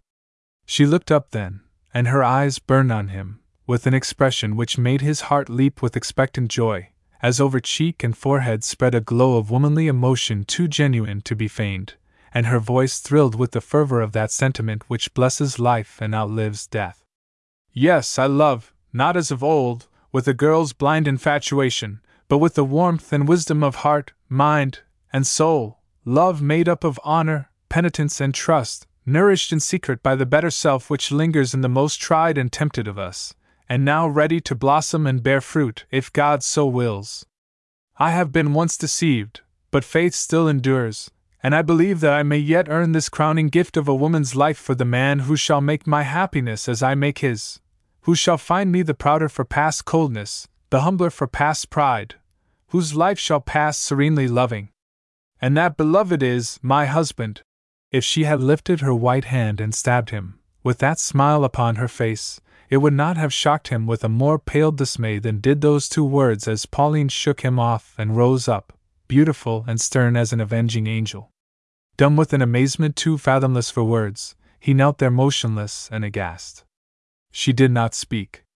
And passing his hand across his eyes as if he felt himself the prey to some delusion, he rose slowly, asking, half incredulously, half imploringly, "Pauline, this is a jest? To me it is, to you, a bitter earnest." A dim foreboding of the truth fell on him then, and with it a strange sense of fear, for in this apparition of human judgment he seemed to receive a premonition of the divine. With a sudden gesture of something like entreaty, he cried out, as if his fate lay in her hands, "How will it end? How will it end?" "As it began, in sorrow, shame, and loss." Then, in words that fell hot and heavy on the sore heart made desolate, she poured out the dark history of the wrong and the atonement wrung from him with such pitiless patience and inexorable will. No hard fact remained unrecorded, no subtle act unveiled, no hint of her bright future unspared to deepen the gloom of his. And when the final word of doom died upon the lips that should have awarded pardon, not punishment, Pauline tore away the last gift he had given, and dropping it to the rocky path, set her foot upon it, as if it were the scarlet badge of her subjection to the evil spirit which had haunted her so long, now cast out and crushed forever. Gilbert had listened with a slowly gathering despair, which deepened to the blind recklessness that comes to those whose passions are their masters, when some blow smites but cannot subdue. Paled to his very lips, with the still white wrath, so much more terrible to witness than the fiercest ebullition of the ire that flames and feeds like a sudden fire, he waited till she ended, then used the one retaliation she had left him. His hand went to his breast, a tattered glove flashed white against the cliff as he held it up before her, saying, in a voice that rose gradually till the last words sounded clear above the waterfall's wild song, "It was well and womanly done, Pauline, and I could wish Manuel a happy life with such a tender, frank, and noble wife, but the future which you paint so well never shall be his. For, by the Lord that hears me, I swear I will end this jest of yours in a more bitter earnest than you prophesied. Look, I have worn this since the night you began the conflict, which has ended in defeat to me, as it shall to you. I do not war with women, but you shall have one man's blood upon your soul, for I will goad that tame boy to rebellion by flinging this in his face and taunting him with a perfidy blacker than my own. Will that rouse him to forget your commands and answer like a man?" "Yes." The word rang through the air sharp and short as a pistol shot. A slender brown hand wrenched the glove away, and Manuel came between them. Wild with fear, Mrs. Redmond clung to him. Pauline sprang before him, and for a moment the two faced each other, with a year's smoldering jealousy and hate blazing in fiery eyes, trembling in clenched hands, and surging through set teeth in defiant speech. "This is the gentleman who gambles his friend to desperation, and skulks behind a woman, like the coward he is," sneered Gilbert. "Traitor and swindler, you lie!" shouted Manuel, and flinging his wife behind him, he sent the glove, with a stinging blow, full in his opponent's face. Then the wild beast that lurks in every strong man's blood leaped up in Gilbert Redmond's, as, with a single gesture of his sinewy right arm he swept Manuel to the verge of the narrow ledge, saw him hang poised there one awful instant, struggling to save the living weight that weighed him down, heard a heavy plunge into the black pool below, and felt that thrill of horrible delight which comes to murderers alone. So swift and sure had been the act it left no time for help. A rush, a plunge, a pause, and then two figures stood where four had been, a man and woman staring dumbly at each other, appalled at the dread silence that made high noon more ghostly than the deepest night. And with that moment of impotent horror, remorse, and woe, Pauline's long punishment began. Pauline's Passion and Punishment. By Louisa May Alcott. Chapter 1. To and fro, like a wild creature in its cage, paced that handsome woman, with bent head, locked hands, and restless steps. Some mental storm, swift and sudden as a tempest of the tropics, had swept over her and left its marks behind. As if in anger at the beauty now proved powerless, all ornaments had been flung away, yet still it shone undimmed, and filled her with a passionate regret. A jewel glittered at her feet, leaving the lace rent to shreds on the indignant bosom that had worn it. The wreaths of hair that had crowned her with a woman's most womanly adornment fell disordered upon shoulders that gleamed the fairer for the scarlet of the pomegranate flowers clinging to the bright meshes that had imprisoned them an hour ago, and over the face, once so affluent in youthful bloom, a stern pallor had fallen like a blight. For pride was slowly conquering passion, and despair had murdered hope. Pausing in her troubled march, she swept away the curtain swaying in the wind and looked out, as if imploring help from nature, the great mother of us all. A summer moon rode high in a cloudless heaven, and far as eye could reach stretched the green wilderness of a Cuban capital. No forest, but a tropical orchard, rich in lime, banana, plantain, palm, and orange trees, under whose protective shade grew the evergreen coffee plant, whose dark red berries are the fortune of their possessor, and the luxury of one half the world. Wide avenues diverging from the mansion, with its belt of brilliant shrubs and flowers, formed shadowy vistas, along which, on the wings of the wind, came a breath of far-off music, like a wooing voice. For the magic of night and distance lulled the cadence of a Spanish contradanza to a trance of sound, soft, subdued, and infinitely sweet.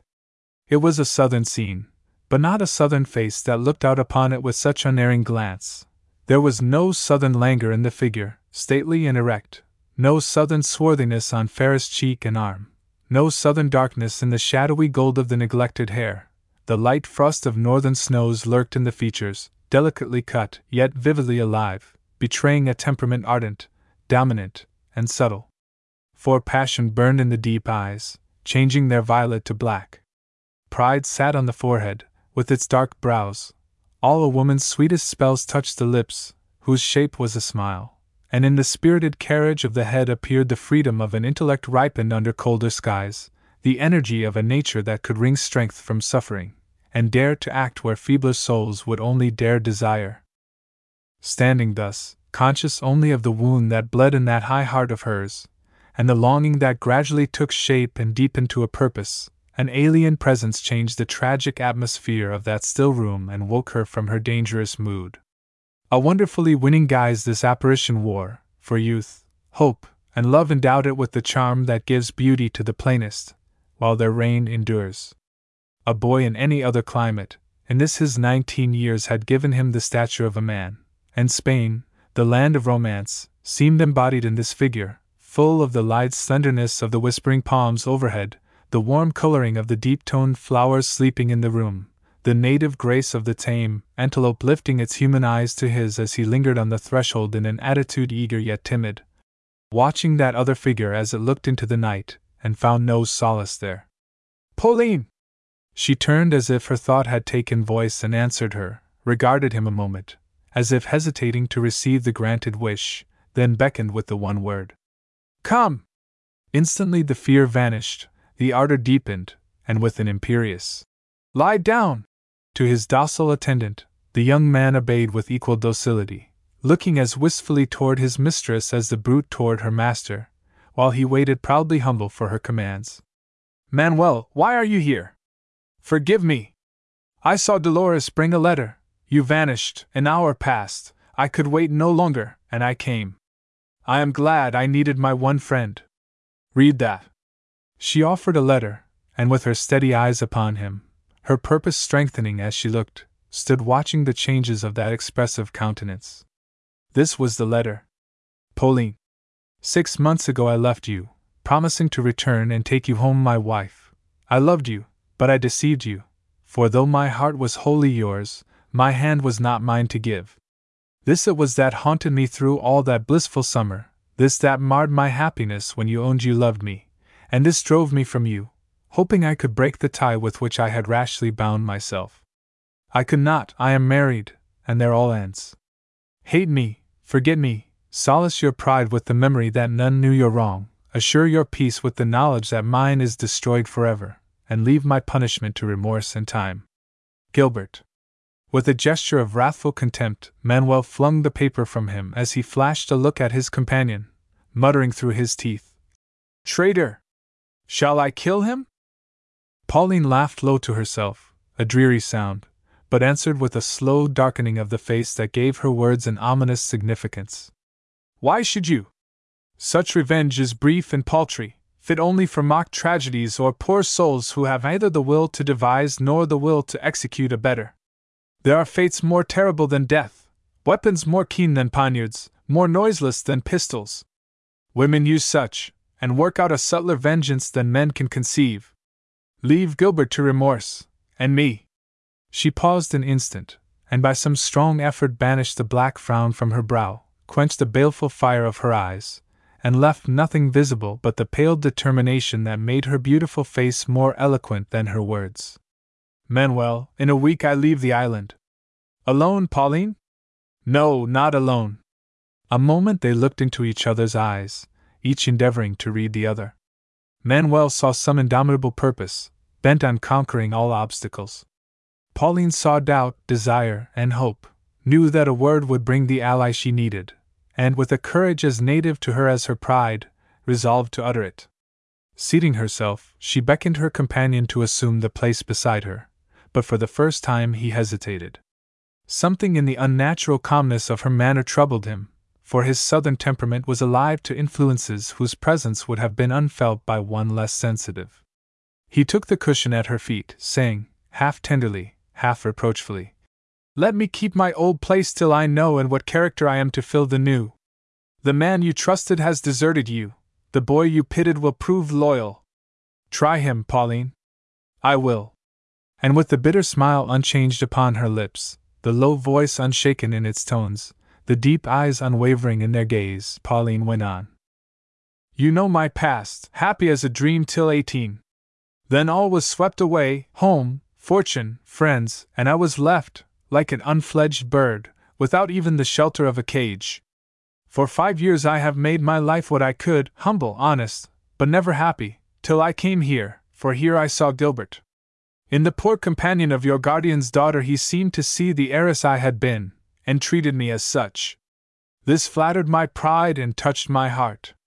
He was kind, I grateful, then he loved me, and God knows how utterly I loved him.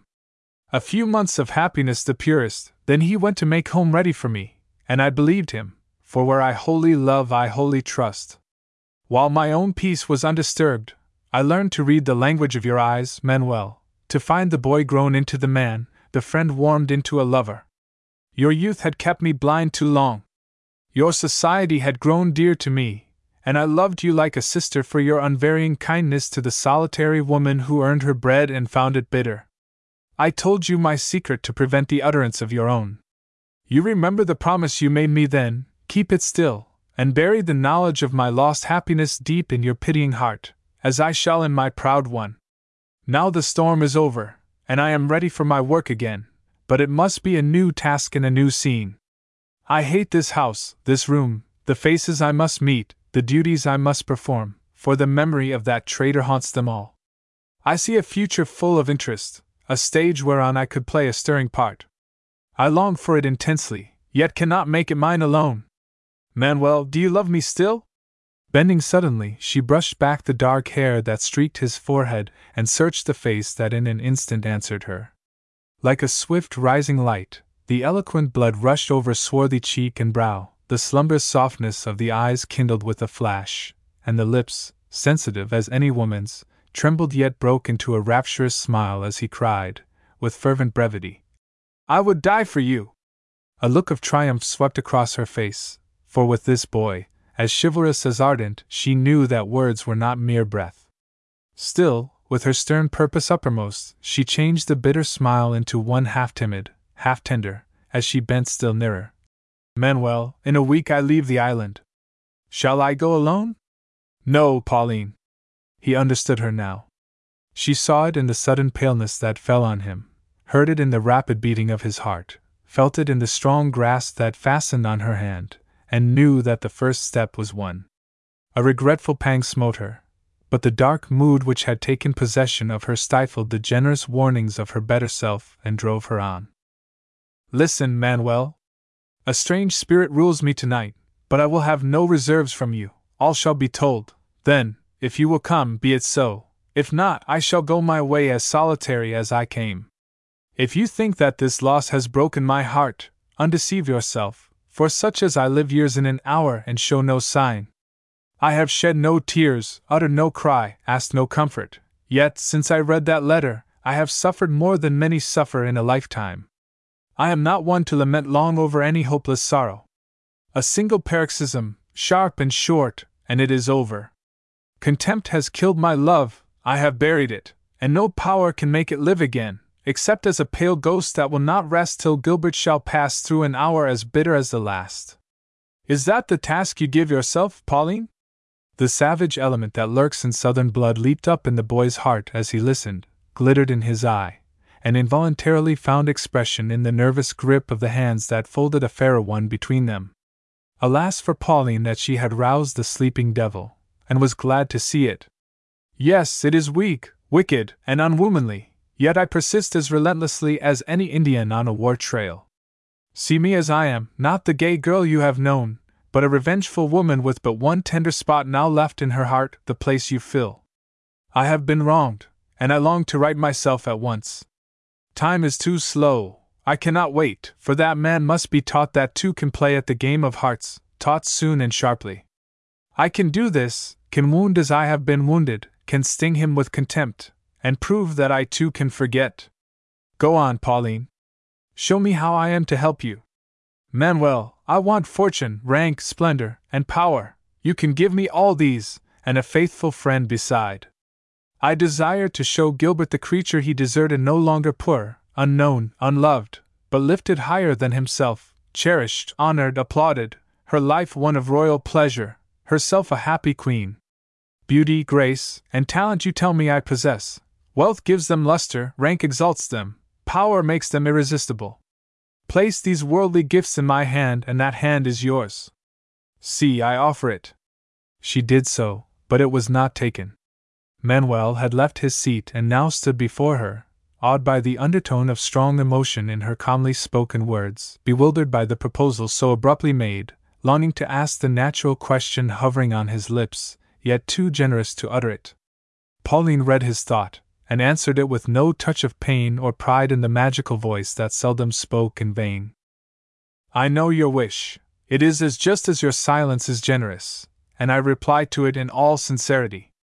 You would ask, when I have given all that I possess, what do I receive in return? This, a wife whose friendship is as warm as many a woman's love, a wife who will give you all the heart still left her, and cherish the hope that time may bring a harvest of real affection to repay you for the faithfulness of years, who, though she takes the retribution of a wrong into her hands and executes it in the face of heaven, never will forget the honorable name you give into her keeping or blemish it by any act of hers.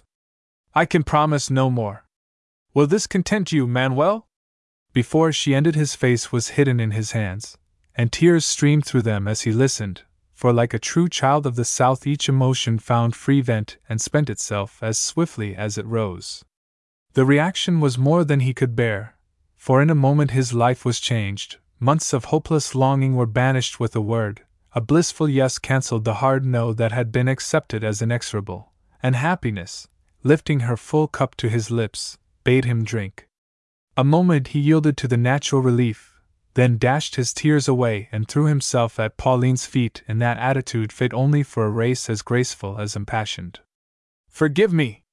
Take all I have, fortune, name, and my poor self, use us as you will, we are proud and happy to be spent for you. No service will be too hard, No trial too long if in the end you learn to love me with one tithe of the affection I have made my life. Do you mean it? Am I to go with you? To be near you always, to call you wife, and know we are each other's until death? What have I ever done to earn a fate like this? Fast and fervently he spoke, and very winsome was the glad abandonment of this young lover, half boy, half man, possessing the simplicity of the one, the fervor of the other. Pauline looked and listened with a soothing sense of consolation in the knowledge that this loyal heart was all her own, a sweet foretaste of the devotion which henceforth was to shelter her from poverty, neglect, and wrong, and turn life's sunniest side to one who had so long seen only its most bleak and barren. Still at her feet, his arms about her waist, his face flushed and proud, lifted to hers, Manuel saw the cold mask soften, the stern eyes melt with a sudden dew as Pauline watched him, saying, "Dear Manuel, love me less. I am not worth such ardent and entire faith. Pause and reflect before you take this step. I will not bind you to my fate too soon lest you repent too late. We both stand alone in the world, free to make or mar our future as we will. I have chosen my lot. Recall all it may cost you to share it, and be sure the price is not too high a one.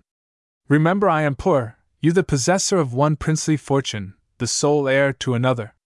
The knowledge of this burdened me before, now I glory in it because I have the more for you. Remember, I am older than yourself, and may early lose the beauty you love so well, leaving an old wife to burden your youth. What are a few years to me? Women like you grow lovelier with age, and you shall have a strong young husband to lean on all your life. Remember, I am not of your faith, and the priests will shut me out from your heaven. Let them prate as they will. Where you go I will go, Santa Paula shall be my Madonna. Remember, I am a deserted woman, and in the world we are going to my name may become the sport of that man's cruel tongue. Could you bear that patiently, and curb your fiery pride if I desired it? Anything for you, Pauline. One thing more. I give you my liberty, for a time give me forbearance in return, and though wed in haste woo me slowly, lest this sore heart of mine find even your light yoke heavy. Can you promise this, and wait till time has healed my wound, and taught me to be meek? I swear to obey you in all things. Make me what you will, for soul and body I am wholly yours henceforth. Faithful and true. I knew you would not fail me. Now go, Manuel. Tomorrow do your part resolutely as I shall do mine, and in a week we will begin the new life together. Ours is a strange betrothal, but it shall not lack some touch of tenderness from me. Love, good night." Pauline bent till her bright hair mingled with the dark, kissed the boy on lips and forehead as a fond sister might have done, then put him gently from her, and like one in a blessed dream he went away to pace all night beneath her window, longing for the day. As the echo of his steps died along the corridor, Pauline's eye fell on the paper lying where her lover flung it. At this sight all the softness vanished, the stern woman reappeared, and crushing it in her hand with slow significance, she said low to herself, "This is an old, old story, but it shall have a new ending." Chapter 2. What jewels will the Senora wear tonight? None, Dolores. Manuel has gone for flowers, he likes them best.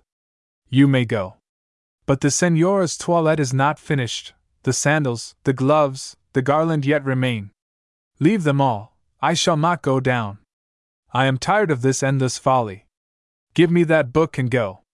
The pretty Creole obeyed, and careless of Dolores' work, Pauline sank into the deep chair with a listless mien, turned the pages for a little, then lost herself in thoughts that seemed to bring no rest.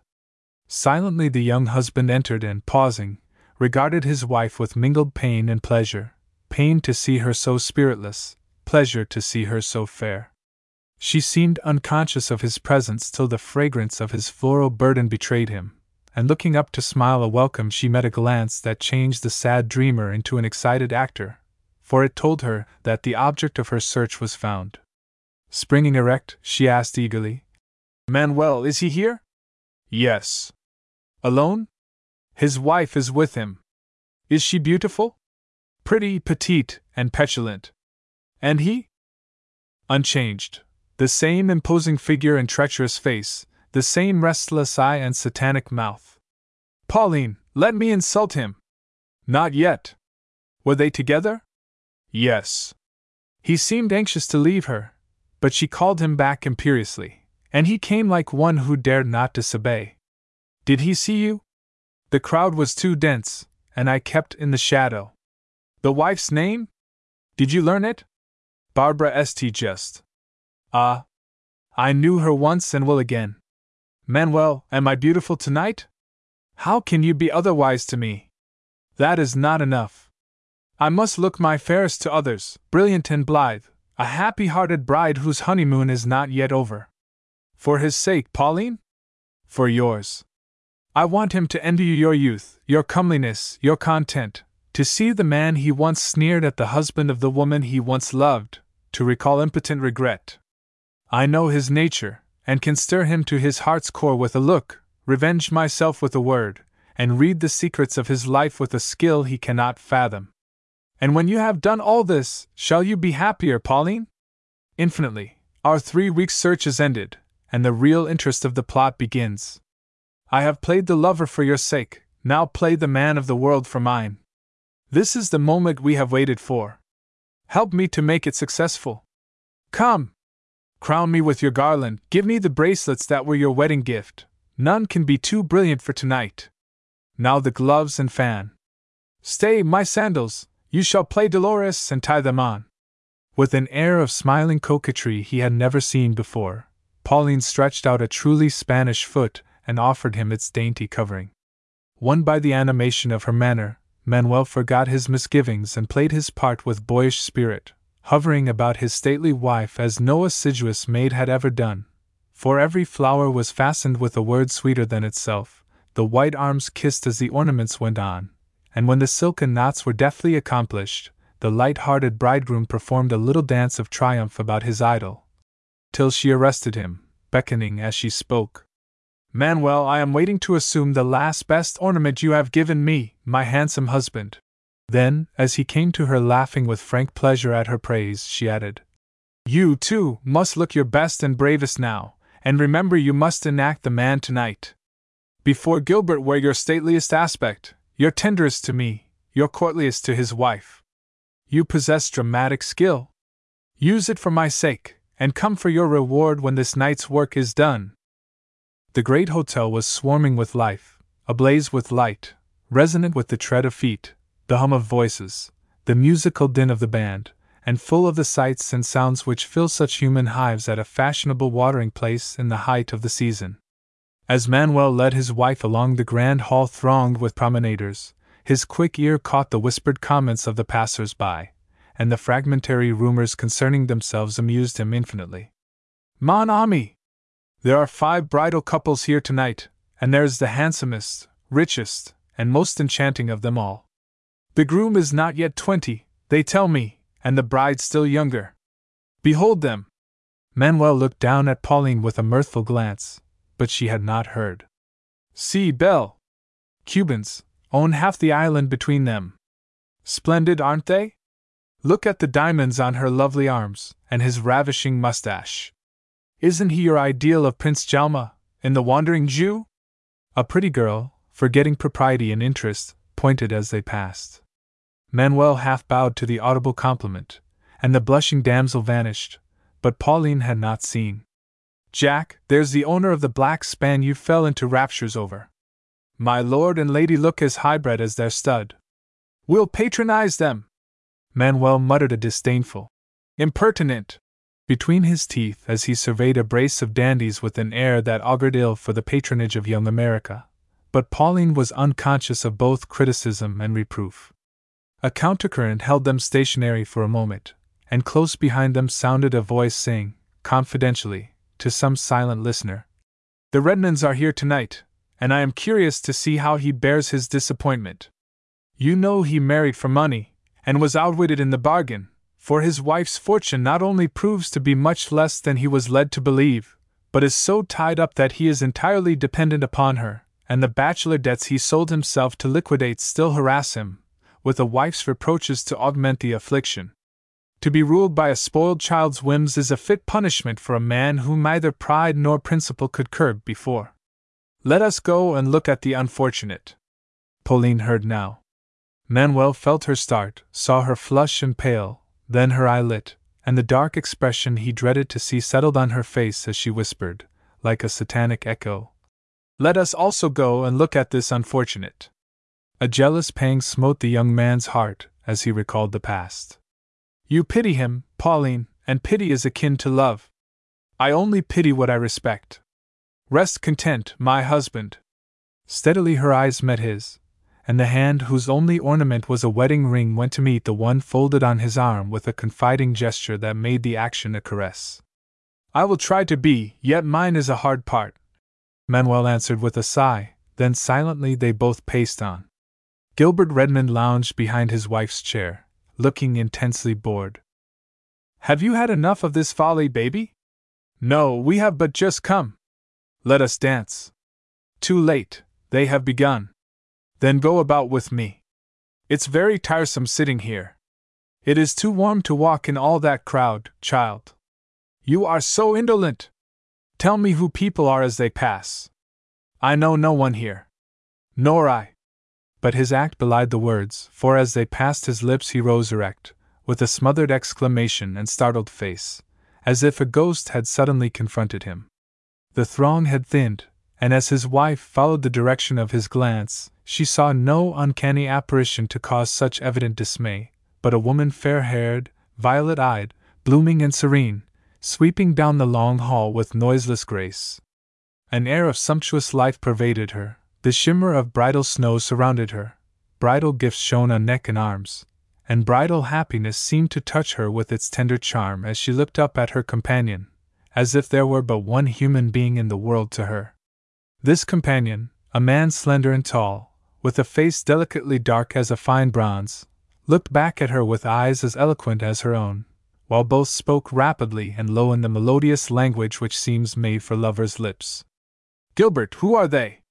There was no answer, and before she could repeat the question the approaching pair paused before her, and the beautiful woman offered her hand, saying, with inquiring smiles, "Barbara, have you forgotten your early friend, Pauline?" Recognition came with the familiar name, and Mrs. Redmond welcomed the newcomer with a delight as unrestrained as if she were still the schoolgirl, baby. Then, recovering herself, she said, with a pretty attempt at dignity, "Let me present my husband. Gilbert, come and welcome my friend Pauline Villari." Scarlet with shame, dumb with conflicting emotions, and utterly deserted by self-possession, Redmond stood with downcast eyes and agitated mien, suffering a year's remorse condensed into a moment. A mute gesture was all the greeting he could offer. Pauline slightly bent her haughty head as she answered, in a voice frostily sweet, "Your wife mistakes. Pauline Villari died 3 weeks ago, and Pauline Laroche rose from her ashes. Manuel, my schoolmate, Mrs. Redmond, Gilbert you already know."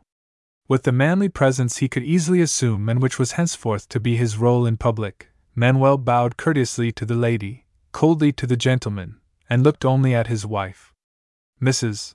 Redmond, though childish, was observant. She glanced from face to face, divined a mystery, and spoke out at once. "Then you have met before? Gilbert, you have never told me this."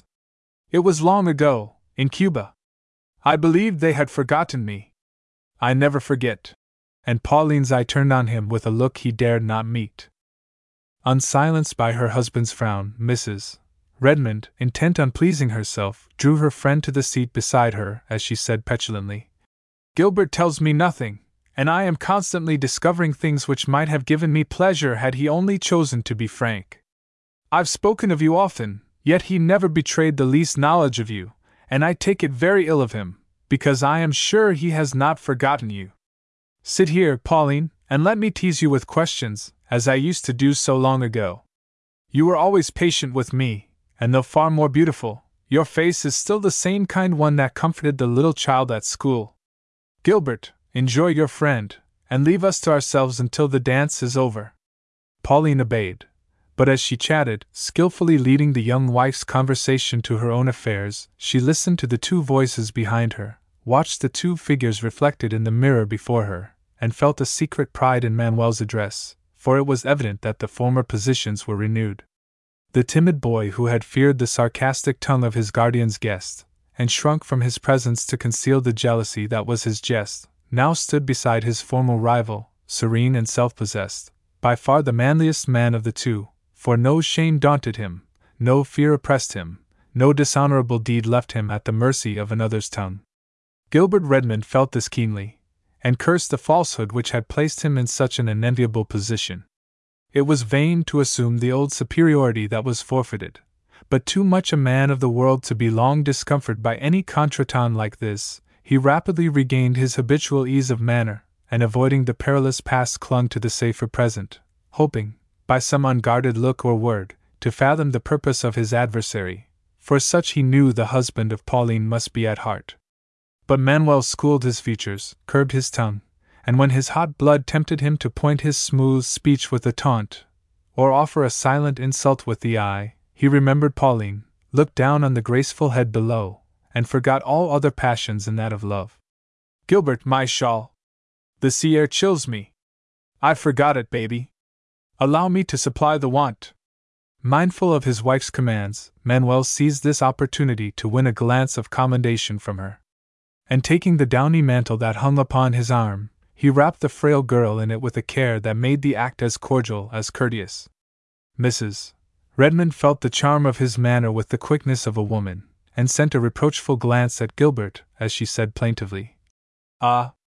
It is evident that my honeymoon is over, and the assiduous lover replaced by the negligent husband. Enjoy your midsummer night's dream while you may, Pauline, and be ready for the awakening that must come. Not to her, madam, for our honeymoon shall last till the golden wedding day comes round. Shall it not, Karina? There is no sign of waning yet, Manuel." And Pauline looked up into her husband's face with a genuine affection which made her own more beautiful and filled his with a visible content.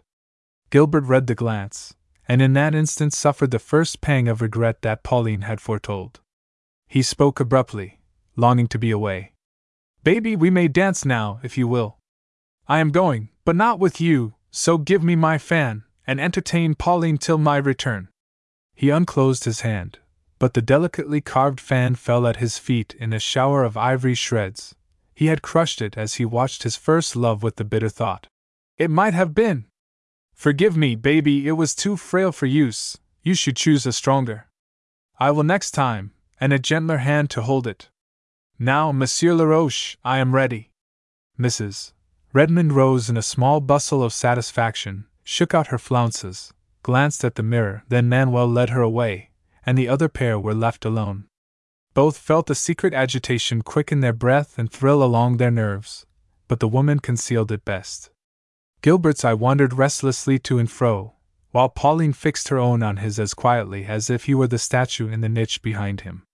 For a moment he tried to seem unconscious of it, then essayed to meet and conquer it, but failed signally and, driven to his last resources by that steady gaze, resolved to speak out and have all over before his wife's return. Assuming the seat beside her, he said, impetuously, "Pauline, take off your mask as I do mine. We are alone now, and may see each other as we are." Leaning deep into the crimson curve of the couch, with the indolent grace habitual to her, yet in strong contrast to the vigilant gleam of her eye, she swept her hand across her face as if obeying him, yet no change followed, as she said with a cold smile, "It is off. What next? Let me understand you. Did my letter reach your hands? A week before my marriage." He drew a long breath of relief, yet a frown gathered as he asked, like one loath and eager to be satisfied, "Your love died a natural death, then, and its murder does not lie at my door?" Pointing to the shattered toy upon the ground, she only echoed his own words. "It was too frail for use. I chose a stronger." It wounded, as she meant it should, and the evil spirit to whose guidance she had yielded herself exulted to see his self-love bleed, and pride vainly struggled to conceal the stab. He caught the expression in her averted glance, bent suddenly a fixed and scrutinizing gaze upon her, asking, below his breath, "Then why are you here to tempt me with the face that tempted me a year ago? I came to see the woman to whom you sold yourself. I have seen her, and am satisfied." Such quiet contempt iced her tones, such pitiless satisfaction shone through the long lashes that swept slowly down, after her eye had met, and caused his own to fall again, that Gilbert's cheek burned as if the words had been a blow, and mingled shame and anger trembled in his voice. "Ah, you are quick to read our secret, for you possess the key. Have you no fear that I may read your own, and tell the world you sold your beauty for a name and fortune? Your bargain is a better one than mine, but I know you too well, though your fetters are diamonds and your master a fond boy." She had been prepared for this, and knew she had a shield in the real regard she bore her husband, for though sisterly, it was sincere. She felt its value now, for it gave her courage to confront the spirit of retaliation she had roused, and calmness to answer the whispered taunt with an unruffled mien, as lifting her white arm she let its single decoration drop glittering to her lap. "You see, my fetters are as loose as they are light, and nothing binds me but my will. Read my heart if you can. You will find there contempt for a love so poor that it feared poverty, pity for a man who dared not face the world and conquer it, as a girl had done before him, and gratitude that I have found my master in a true-hearted boy, not a false-hearted man. If I am a slave, I never know it. Can you say as much?" Her woman's tongue avenged her, and Gilbert owned his defeat. Pain quenched the ire of his glance, remorse subdued his pride, self-condemnation compelled him to ask, imploringly, "Pauline, when may I hope for pardon?" "Never." The stern utterance of the word dismayed him, and like one shut out from hope, he rose, as if to leave her, but paused irresolutely, looked back, then sank down again, as if constrained against his will by a longing past control. If she had doubted her power, this action set the doubt at rest, as the haughtiest nature she had known confessed it by a bittersweet complaint. Eyeing her wistfully, tenderly, Gilbert murmured, in the voice of long ago, "Why do I stay to wound and to be wounded by the hand that once caressed me? Why do I find more pleasure in your contempt than in another woman's praise, and feel myself transported into the delights of that irrecoverable past, now grown the sweetest, saddest memory of my life? Send me away, Pauline, before the old charm asserts its power, and I forget that I am not the happy lover of a year ago. Leave me then, Gilbert. Good night." Half unconsciously, the former softness stole into her voice as it lingered on his name. The familiar gesture accompanied the words, the old charm did assert itself, and for an instant changed the cold woman into the ardent girl again. Gilbert did not go, but with a hasty glance down the deserted hall behind him, captured and kissed the hand he had lost, passionately whispering, "Pauline, I love you still, and that look assures me that you have forgiven, forgotten, and kept a place for me in that deep heart of yours. It is too late to deny it. I have seen the tender eyes again, and the sight has made me the proudest, happiest man that walks the world tonight, slave though I am." Over cheek and forehead rushed the treacherous blood as the violet eyes filled and fell before his own, and in the glow of mingled pain and fear that stirred her blood, Pauline, for the first time, owned the peril of the task she had set herself, saw the dangerous power she possessed, and felt the buried passion faintly moving in its grave. Indignant at her own weakness, she took refuge in the memory of her wrong, controlled the rebel color, steeled the French he showed him, and with feminine skill mutely conveyed the rebuke she would not trust herself to utter, by stripping the glove from the hand he had touched and dropping it disdainfully as if unworthy of its place. Gilbert had not looked for such an answer, and while it baffled him, it excited his man's spirit to rebel against her silent denial. With a bitter laugh he snatched up the glove. "I read a defiance in your eye as you flung this down. I accept the challenge, and will keep gauge until I prove myself the victor. I have asked for pardon. You refuse it. I have confessed my love. You scorn it. I have possessed myself of your secret, yet you deny it. Now we will try our strength together, and leave those children to their play. We are the children, and we play with edged tools. There has been enough of this, there must be no more." Pauline rose with her haughtiest mien, and the brief command, "Take me to Manuel." Silently Gilbert offered his arm, and silently she rejected it. "Will you accept nothing from me?" "Nothing." Side by side they passed through the returning throng till Mrs. Redmond joined them, looking blithe and bland with the exhilaration of gallantry and motion. Manuel's first glance was at Pauline, his second at her companion. There was a shadow upon the face of each, which seemed instantly to fall upon his own as he claimed his wife with a masterful satisfaction as novel as becoming, and which prompted her to whisper, "You enact your role to the life, and shall enjoy a foretaste of your reward at once. I want excitement. Let us show these graceless, frozen people the true art of dancing, and electrify them with the life and fire of a Cuban valse." Manuel kindled at once, and Pauline smiled stealthily as she glanced over her shoulder from the threshold of the dancing hall, for her slightest act, look, and word had their part to play in that night's drama. "Gilbert, if you are tired, I will go now." "Thank you, I begin to find it interesting. Let us watch the dancers." Mrs. Redmond accepted the tardy favor, wondering at his unwonted animation, for never had she seen such eagerness in his countenance, such energy in his manner as he pressed through the crowd and won a place where they could freely witness one of those exhibitions of fashionable figurant which are nightly to be seen at such resorts. Many couples were whirling around the white hall, but among them one pair circled with slowly increasing speed, in perfect time to the inspiring melody of trumpet, flute, and horn that seemed to sound for them alone. Many paused to watch them, for they gave to the graceful pastime the enchantment which few have skill enough to lend it, and made it a spectacle of life-enjoying youth, to be remembered long after the music ceased and the agile feet were still. Gilbert's arm was about his little wife to shield her from the pressure of the crowd, and as they stood his hold unconsciously tightened, till, marveling at this unwonted care, she looked up to thank him with a happy glance and discovered that his eye rested on a single pair, kindling as they approached, keenly scanning every gesture as they floated by. Following them with untiring vigilance through the many-colored mazes they threaded with such winged steps, while his breath quickened, his hand kept time, and every sense seemed to own the intoxication of the scene.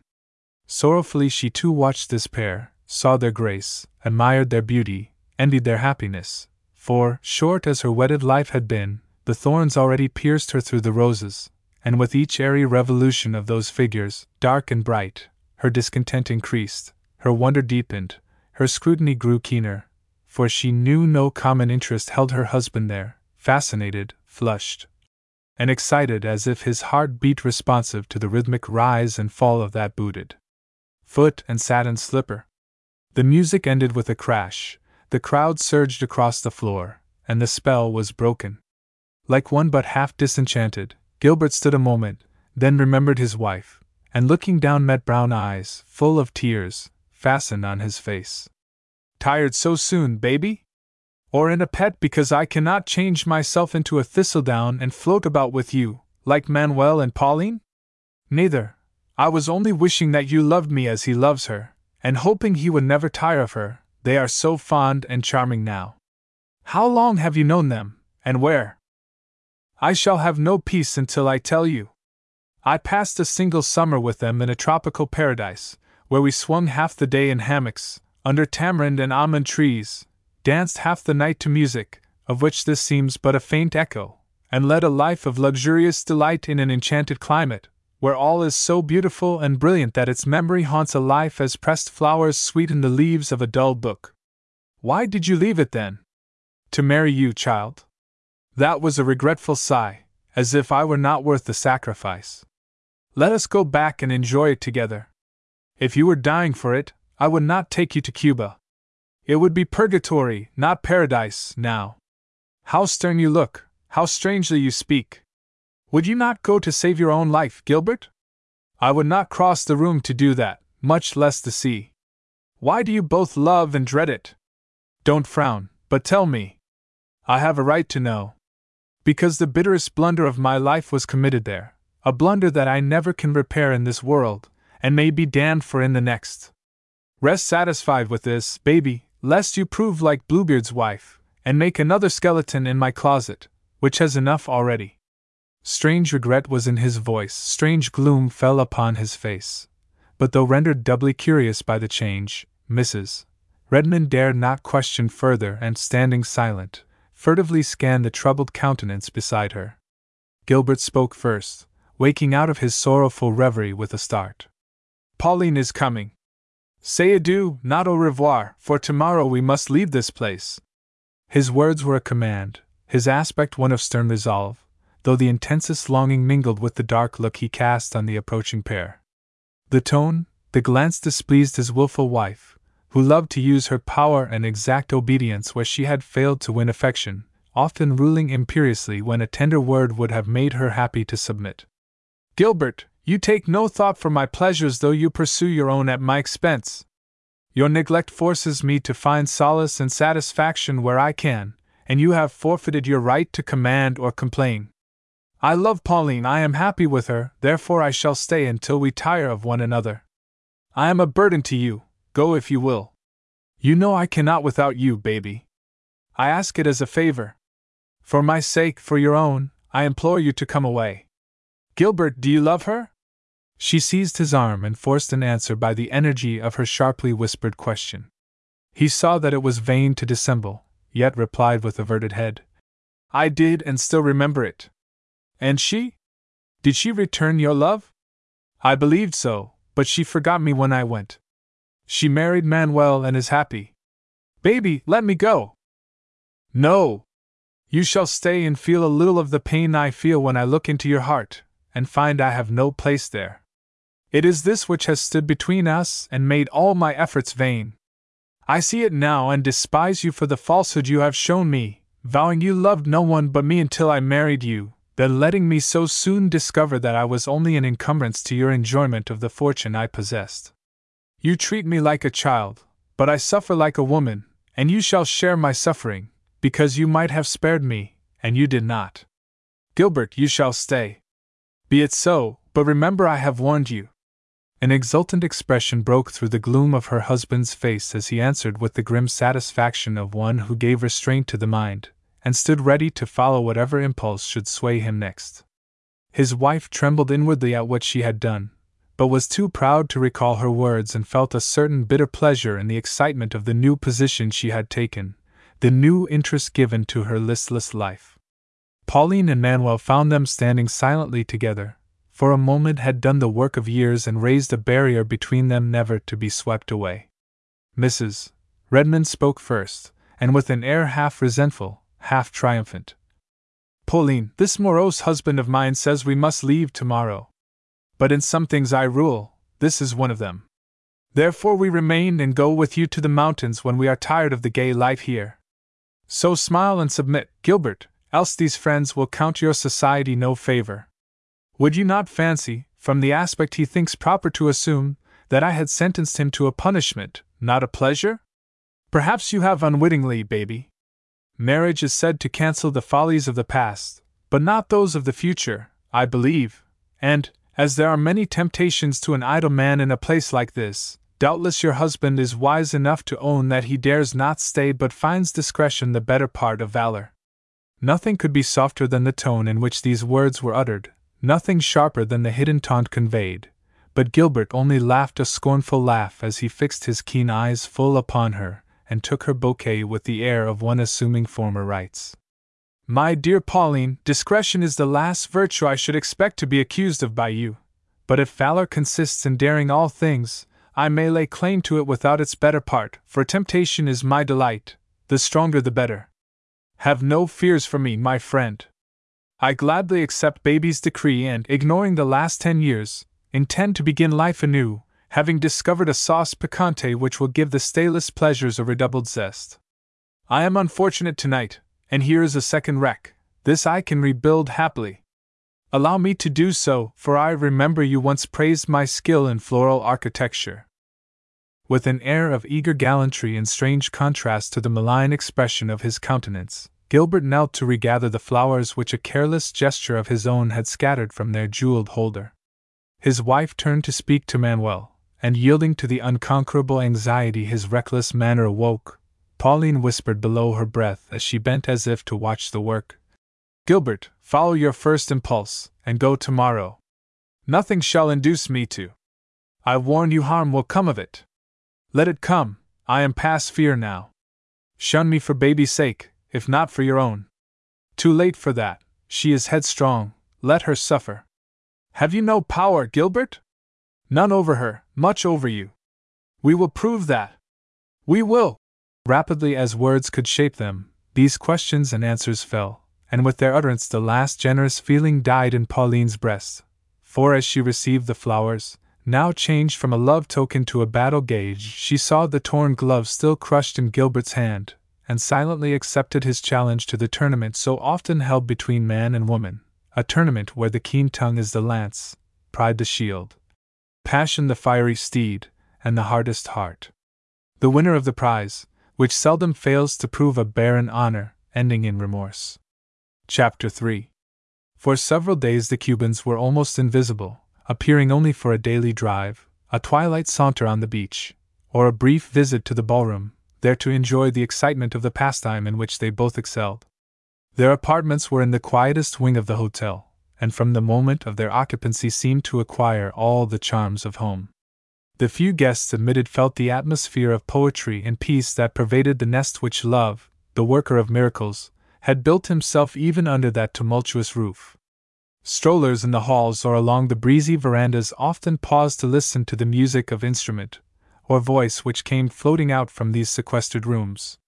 Frequent laughter and the murmur of conversation proved that ennui was unknown, and a touch of romance inevitably enhanced the interest wakened by the beautiful young pair, always together, always happy, never weary of the dolce far niente of this summer life. In a balcony like a hanging garden, sheltered from the sun by blossoming shrubs and vines that curtained the green nook with odorous shade, Pauline lay indolently swinging in a gaily fringed hammock as she had been wont to do in Cuba, then finding only pleasure in the luxury of motion which now failed to quiet her unrest. Manuel had put down the book to which she no longer listened and, leaning his head upon his hand, sat watching her as she swayed to and fro with thoughtful eyes intent upon the sea, whose murmurous voice possessed a charm more powerful than his own. Suddenly he spoke. "Pauline, I cannot understand you. For 3 weeks we hurried east and west to find this man, yet when found you shun him and seem content to make my life a heaven upon earth. I sometimes fancy that you have resolved to let the past sleep, but the hope dies as soon as born, for in moments like this I see that, though you devote yourself to me, the old purpose is unchanged, and I marvel why you pause." Her eyes came back from their long gaze and settled on him full of an intelligence which deepened his perplexity. "You have not learned to know me yet. Death is not more inexorable or time more tireless than I. This week has seemed one of indolent delight to you. To me it has been one of constant vigilance and labor, for scarcely a look, act, or word of mine has been without effect. At first I secluded myself that Gilbert might contrast our life with his and, believing us all in all to one another, find impotent regret his daily portion. 3 days ago accident placed an unexpected weapon in my hand which I have used in silence, lest in spite of promises you should rebel and end his trial too soon. Have you no suspicion of my meaning?" "None. You are more mysterious than ever, and I shall, in truth, believe you are the enchantress I have so often called you if your spells work invisibly. They do not, and I use no supernatural arts, as I will prove to you. Take my lorgnette that lies behind you, part the leaves where the green grapes hang thickest, look up at the little window in the shadowy angle of the low roof opposite, and tell me what you see. Nothing but a half-drawn curtain. Ah! I must try the ruse that first convinced me. Do not show yourself, but watch, and if you speak, let it be in Spanish." Leaving her airy cradle, Pauline bent over the balcony as if to gather the climbing roses that waved their ruddy clusters in the wind. Before the third stem was broken, Manuel whispered, "I see the curtain move, now comes the outline of a head, and now a hand, with some bright object in it. Santo Pablo! It is a man staring at you as coolly as if you were a lady in a balcony. What prying rascal is it? Gilbert. Impossible! He is a gentleman. If gentlemen play the traitor and the spy, then he is one. I am not mistaken, for since the glitter of his glass first arrested me I have watched covertly, and several trials as successful as the present have confirmed the suspicion which baby's innocent complaints of his long absences aroused. Now do you comprehend why I remained in these rooms with the curtains seldom drawn? Why I swung the hammock here and let you sing and read to me while I played with your hair or leaned upon your shoulder? Why I have been all devotion and made this balcony a little stage for the performance of our version of the honeymoon for one spectator?" Still mindful of the eager eyes upon her, Pauline had been fastening the roses in her bosom as she spoke, and ended with a silvery laugh that made the silence musical with its heartsome sound. As she paused, Manuel flung down the lorgnette and was striding past her with ireful impetuosity, but the white arms took him captive, adding another figure to the picture framed by the green arch as she whispered decisively, "No farther! There must be no violence. You promised obedience, and I exact it. Do you think detection to a man so lost to honor would wound as deeply as the sights which make his daily watch a torment? Or that a blow would be as hard to bear as the knowledge that his own act has placed you where you are and made him what he is? Silent contempt is the law now, so let this insult pass. Unclench your hand and turn that defiant face to me, while I console you for submission with a kiss."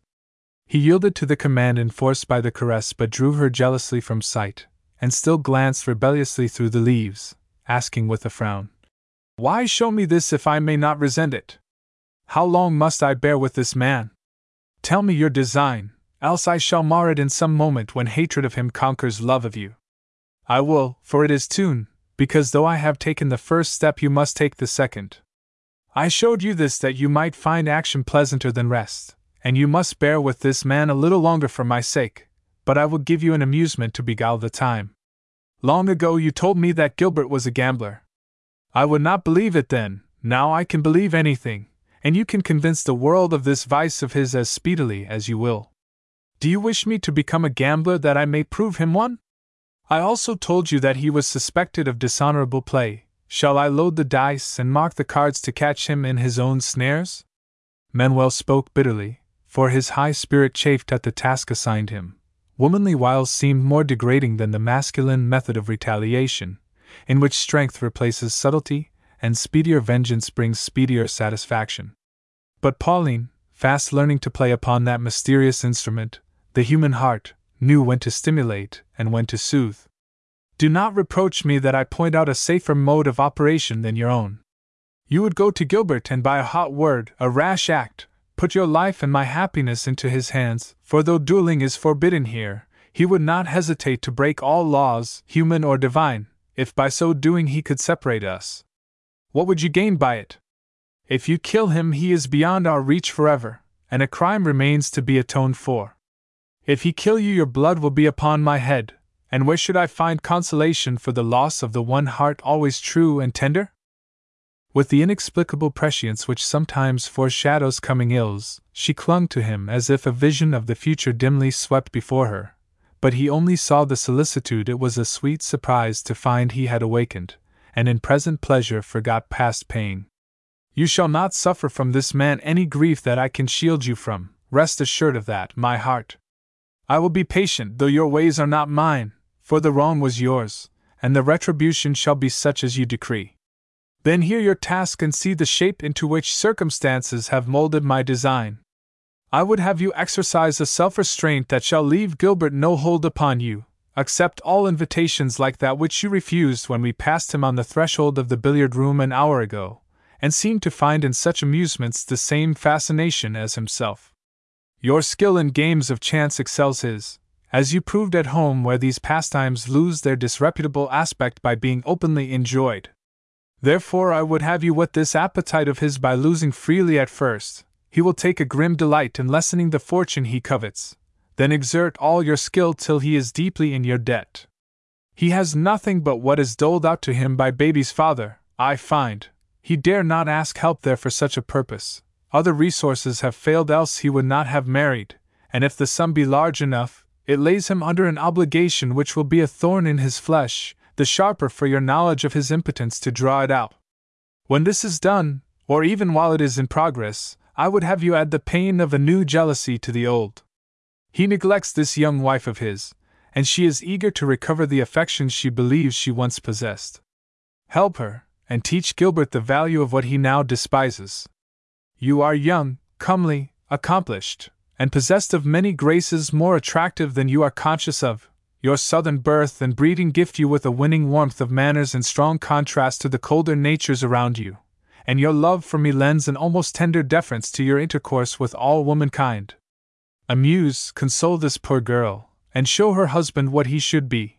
I have no fear of losing your heart, nor need you fear for hers. She is one of those spaniel-like creatures who love the hand that strikes them and fawn upon the foot that spurns them. Am I to be the sole actor in the drama of deceit? While I woo baby, what will you do, Pauline? Let Gilbert woo me. Have patience till you understand my meaning. He still loves me and believes I still return that love. I shall not undeceive him yet, but let silence seem to confess what I do not own in words.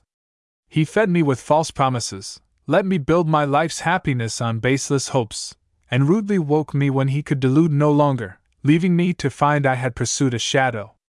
I will do the same. He shall follow me undaunted, undeterred by all obstacles, all ties, shall stake his last throw and lose it, for when the crowning moment comes I shall show him that through me he is made bankrupt in love, honor, liberty, and hope, tell him I am yours entirely and forever, then vanish like an ignis fatuus, leaving him to the darkness of despair and defeat. Is not this a better retribution than the bullet that would give him peace at once? Boy lover, husband though he was, Manuel saw and stood aghast at the baleful spirit which had enslaved this woman, crushing all generous impulses, withering all gentle charities, and making her the saddest spectacle this world can show, one human soul rebelling against Providence, to become the nemesis of another. Involuntarily he recoiled from her, exclaiming, Pauline! Are you possessed of a devil? Yes. One that will not be cast out till every sin, shame, and sorrow mental ingenuity can conceive and inflict has been heaped on that man's head. I thought I should be satisfied with one accusing look, one bitter word. I am not, for the evil genii I once let loose cannot be recaptured. Once I ruled it, now it rules me, and there is no turning back. I have come under the law of fate, and henceforth the powers I possess will ban, not bless, for I am driven to whet and wield them as weapons which may win me success at the price of my salvation. It is not yet too late for you to shun the spiritual contagion I bear about me. Choose now, and abide by that choice without a shadow of turning, as I abide by mine. Take me as I am, help me willingly and unwillingly, and in the end receive the promised gift, years like the days you have called heaven upon earth. Or retract the vows you plighted, receive again the heart and name you gave me, and live unvexed by the stormy nature time alone can tame. Here is the ring. Shall I restore or keep it, Manuel? Never had she looked more beautiful as she stood there, an image of will, daring, defiant, and indomitable, with eyes darkened by intensity of emotion, voice half sad, half stern, an outstretched hand on which the wedding ring no longer shone. She felt her power, yet was wary enough to assure it by one bold appeal to the strongest element of her husband's character.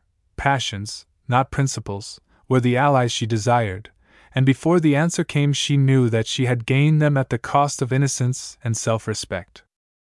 As Manuel listened, an expression like a dark reflection of her own settled on his face.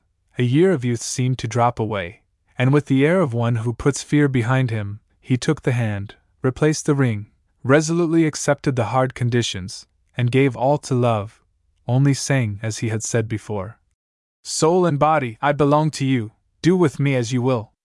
A fortnight later Pauline sat alone, waiting for her husband. Under the pretext of visiting a friend, she had absented herself a week, that Manuel might give himself entirely to the distasteful task she set him. He submitted to the separation, wrote daily, but sent no tidings of his progress, told her nothing when they met that night, and had left her an hour before asking her to have patience till he could show his finished work. Now, with her eye upon the door, her ear alert to catch the coming step, her mind disturbed by contending hopes and fears, she sat waiting with the vigilant immobility of an Indian on the watch. She had not long to look and listen. Manuel entered hastily, locked the door, closed the windows, dropped the curtains, then paused in the middle of the room and broke into a low, triumphant laugh as he eyed his wife with an expression she had never seen in those dear eyes before. It startled her, and scarcely knowing what to desire or dread, she asked eagerly, You are come to tell me you have prospered beyond your hopes, for the powers of darkness seem to help us, and lead the man to his destruction faster than any wiles of ours can do. I am tired, let me lie here and rest. I have earned it, so when I have told all say, Love, you have done well, and I am satisfied. He threw himself along the couch where she still sat and laid his head in her silken lap, her cool hand on his hot forehead, and continued in a muffled voice. You know how eagerly Gilbert took advantage of my willingness to play, and soon how recklessly he pursued it, seeming to find the satisfaction you foretold, till, obeying your commands, I ceased losing and won sums which surprised me. Then you went, but I was not idle, and in the effort to extricate himself, Gilbert plunged deeper into debt, for my desire to please you seemed to gift me with redoubled skill. 2 days ago I refused to continue the unequal conflict, telling him to give himself no uneasiness, for I could wait. You were right in thinking it would oppress him to be under any obligation to me, but wrong in believing he would endure, and will hardly be prepared for the desperate step he took to free himself. That night he played falsely, was detected, and though his opponent generously promised silence for baby's sake, the affair stole out. He is shunned and this resource has failed. I thought he had no other, but yesterday he came to me with a strange expression of relief, discharged the debt to the last farthing, then hinted that my friendship with his wife was not approved by him and must cease. This proves that I have obeyed you in all things, though the comforting of baby was an easy task, for, both loving you, our bond of sympathy and constant theme has been Pauline and her perfections. Hush! No praise, it is a mockery. I am what one man's perfidy has made. I may yet learn to be worthy of another man's devotion. What more, Manuel? I thought I should have only a defeat to show you, but today has given me a strange success. At noon a gentleman arrived and asked for Gilbert. He was absent, but upon offering information relative to the time of his return, which proved my intimacy with him, this Seguin entered into conversation with me. His evident desire to avoid Mrs. Redmond and waylay her husband interested me, and when he questioned me somewhat closely concerning Gilbert's habits and movements of late, my suspicions were roused, and on mentioning the debt so promptly discharged, I received a confidence that startled me. In a moment of despair Gilbert had forged the name of his former friend, whom he believed abroad, had drawn the money and freed himself from my power, but not for long. The good fortune which has led him safely through many crooked ways seems to have deserted him in this strait. For the forgery was badly executed, inspection raised doubts, and Seguin, just returned, was at his banker's an hour after Gilbert, to prove the fraud. He came hither at once to accuse him of it, and made me his confidant. What would you have had me do, Pauline? Time was short, and I could not wait for you. How can I tell at once? Why pause to ask? What did you do? Took a leaf from your book and kept accusation, punishment, and power in my own hands to be used in your behalf. I returned the money, secured the forged check, and prevailed on Seguin to leave the matter in my hands, while he departed as quietly as he had come. Baby's presence when we met tonight prevented my taking you into my counsels. I had prepared this surprise for you and felt a secret pride in working it out alone. An hour ago I went to watch for Gilbert. He came, I took him to his rooms, told him what I had done, added that compassion for his wife had actuated me. I left him saying the possession of the check was a full equivalent for the money, which I now decline to receive from such dishonorable hands. Are you satisfied, Pauline? With countenance and gestures full of exultation she sprang up to pace the room, exclaiming, as she seized the forged paper, Yes, that stroke was superb. How strangely the plot thickens.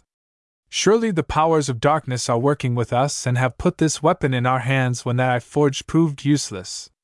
By means of this we have a hold upon him which nothing can destroy unless he escape by death. Will he, Manuel? No, there was more wrath than shame in his demeanor when I accused him.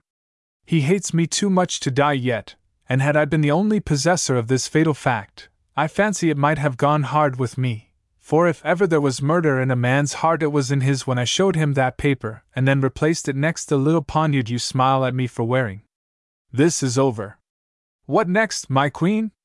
There was energy in the speaker's tone but none in attitude or aspect, as still lying where she had left him, he pillowed his head upon his arm and turned toward her a face already worn and haggard with the feverish weariness that had usurped the blithe serenity which had been his chiefest charm a month ago.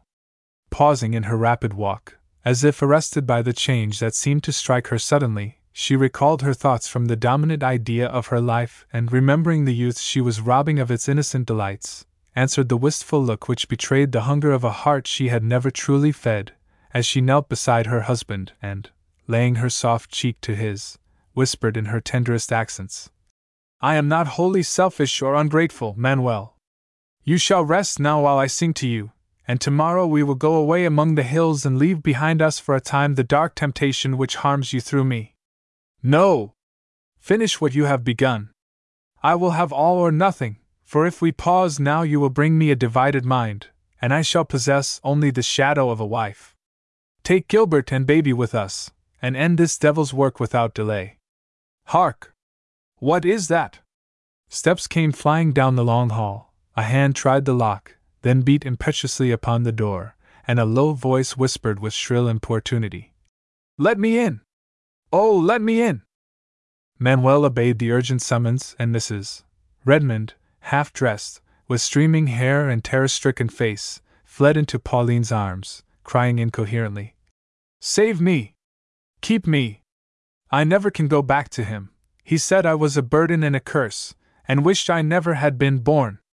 What has happened, baby? We are your friends. Tell us, and let us comfort and protect you if we can." But for a time speech was impossible, and the poor girl wept with a despairing vehemence sad to see, till their gentle efforts soothed her, and sitting by Pauline, she told her trouble, looking oftenest at Manuel, who stood before them, as if sure of redress from him. "When I left here an hour or more ago I found my room still empty, and though I had not seen my husband since morning, I knew he would be displeased to find me waiting, so I cried myself to sleep and dreamed of the happy time when he was kind, till the sound of voices woke me. I heard Gilbert say, 'Baby is with your wife, her maid tells me, therefore we are alone here.' What is this mysterious affair, Laroche? That tempted me to listen, and then, Manuel, I learned all the shame and misery you so generously tried to spare me. How can I ever repay you, ever love and honor you enough for such care of one so helpless and forlorn as I? I am repaid already. Let that pass, and tell what brings you here with such an air of fright and fear." When you were gone he came straight to the inner room in search of something, saw me, and knew I must have heard all he had concealed from me so carefully. If you have ever seen him when that fierce temper of his grows ungovernable, you can guess what I endured. He said such cruel things I could not bear it, and cried out that I would come to you, for I was quite wild with terror, grief, and shame, that seemed like oil to fire. He swore I should not, and oh, Pauline, he struck me. See if I do not tell the living truth." Trembling with excitement, Mrs. Redmond pushed back the wide sleeve of her wrapper and showed the red outline of a heavy hand. Manuel set his teeth and stamped his foot into the carpet with an indignant exclamation and the brief question, "Then you left him, baby?" "Yes, although he locked me in my room, saying the law gave him the right to teach obedience. I flung on these clothes, crept noiselessly along the balcony till the hall window let me in, and then I ran to you.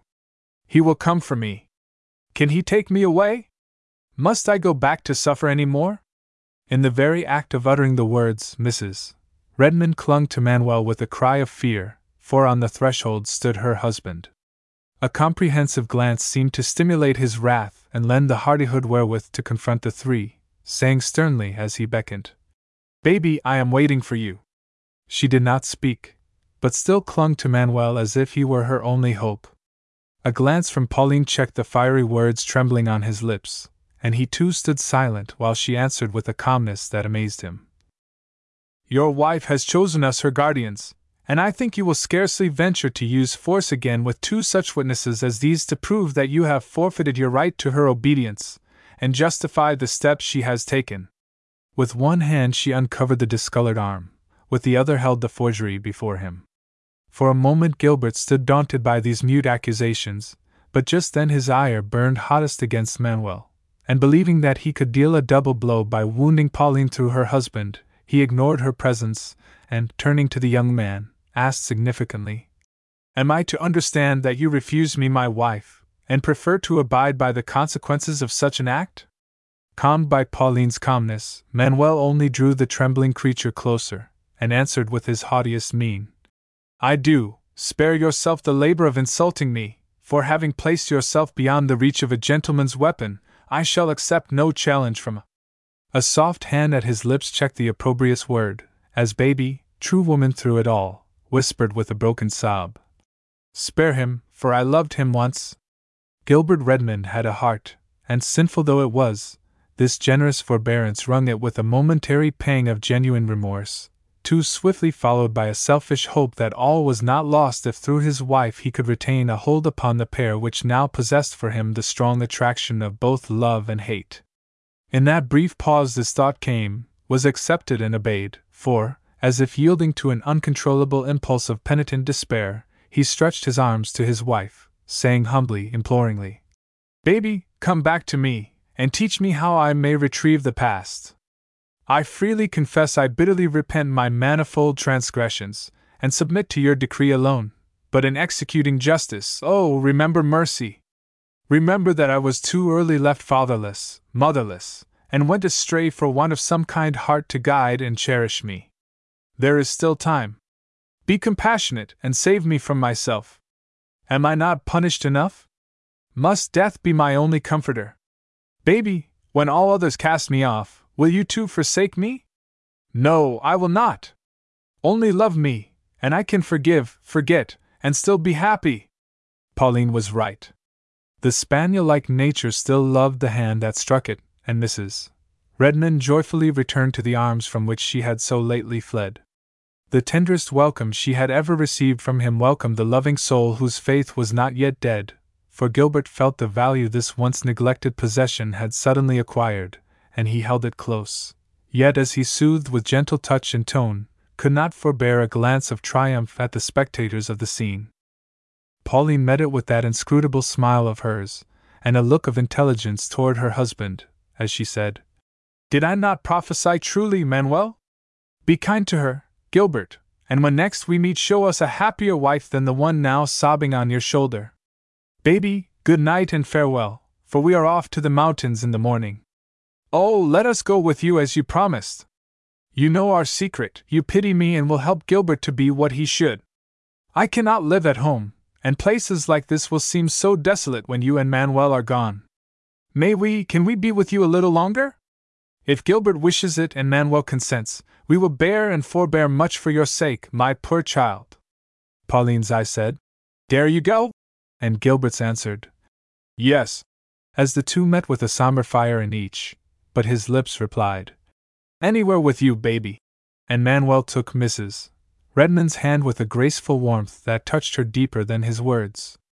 Your example teaches me the beauty of compassion, and Pauline's friends are mine. Always so kind to me. Dear Manuel, I never can forget it, though I have nothing to return but this. And, like a grateful child, she lifted up her innocent face so wistfully he could only bend his tall head to receive the kiss she offered.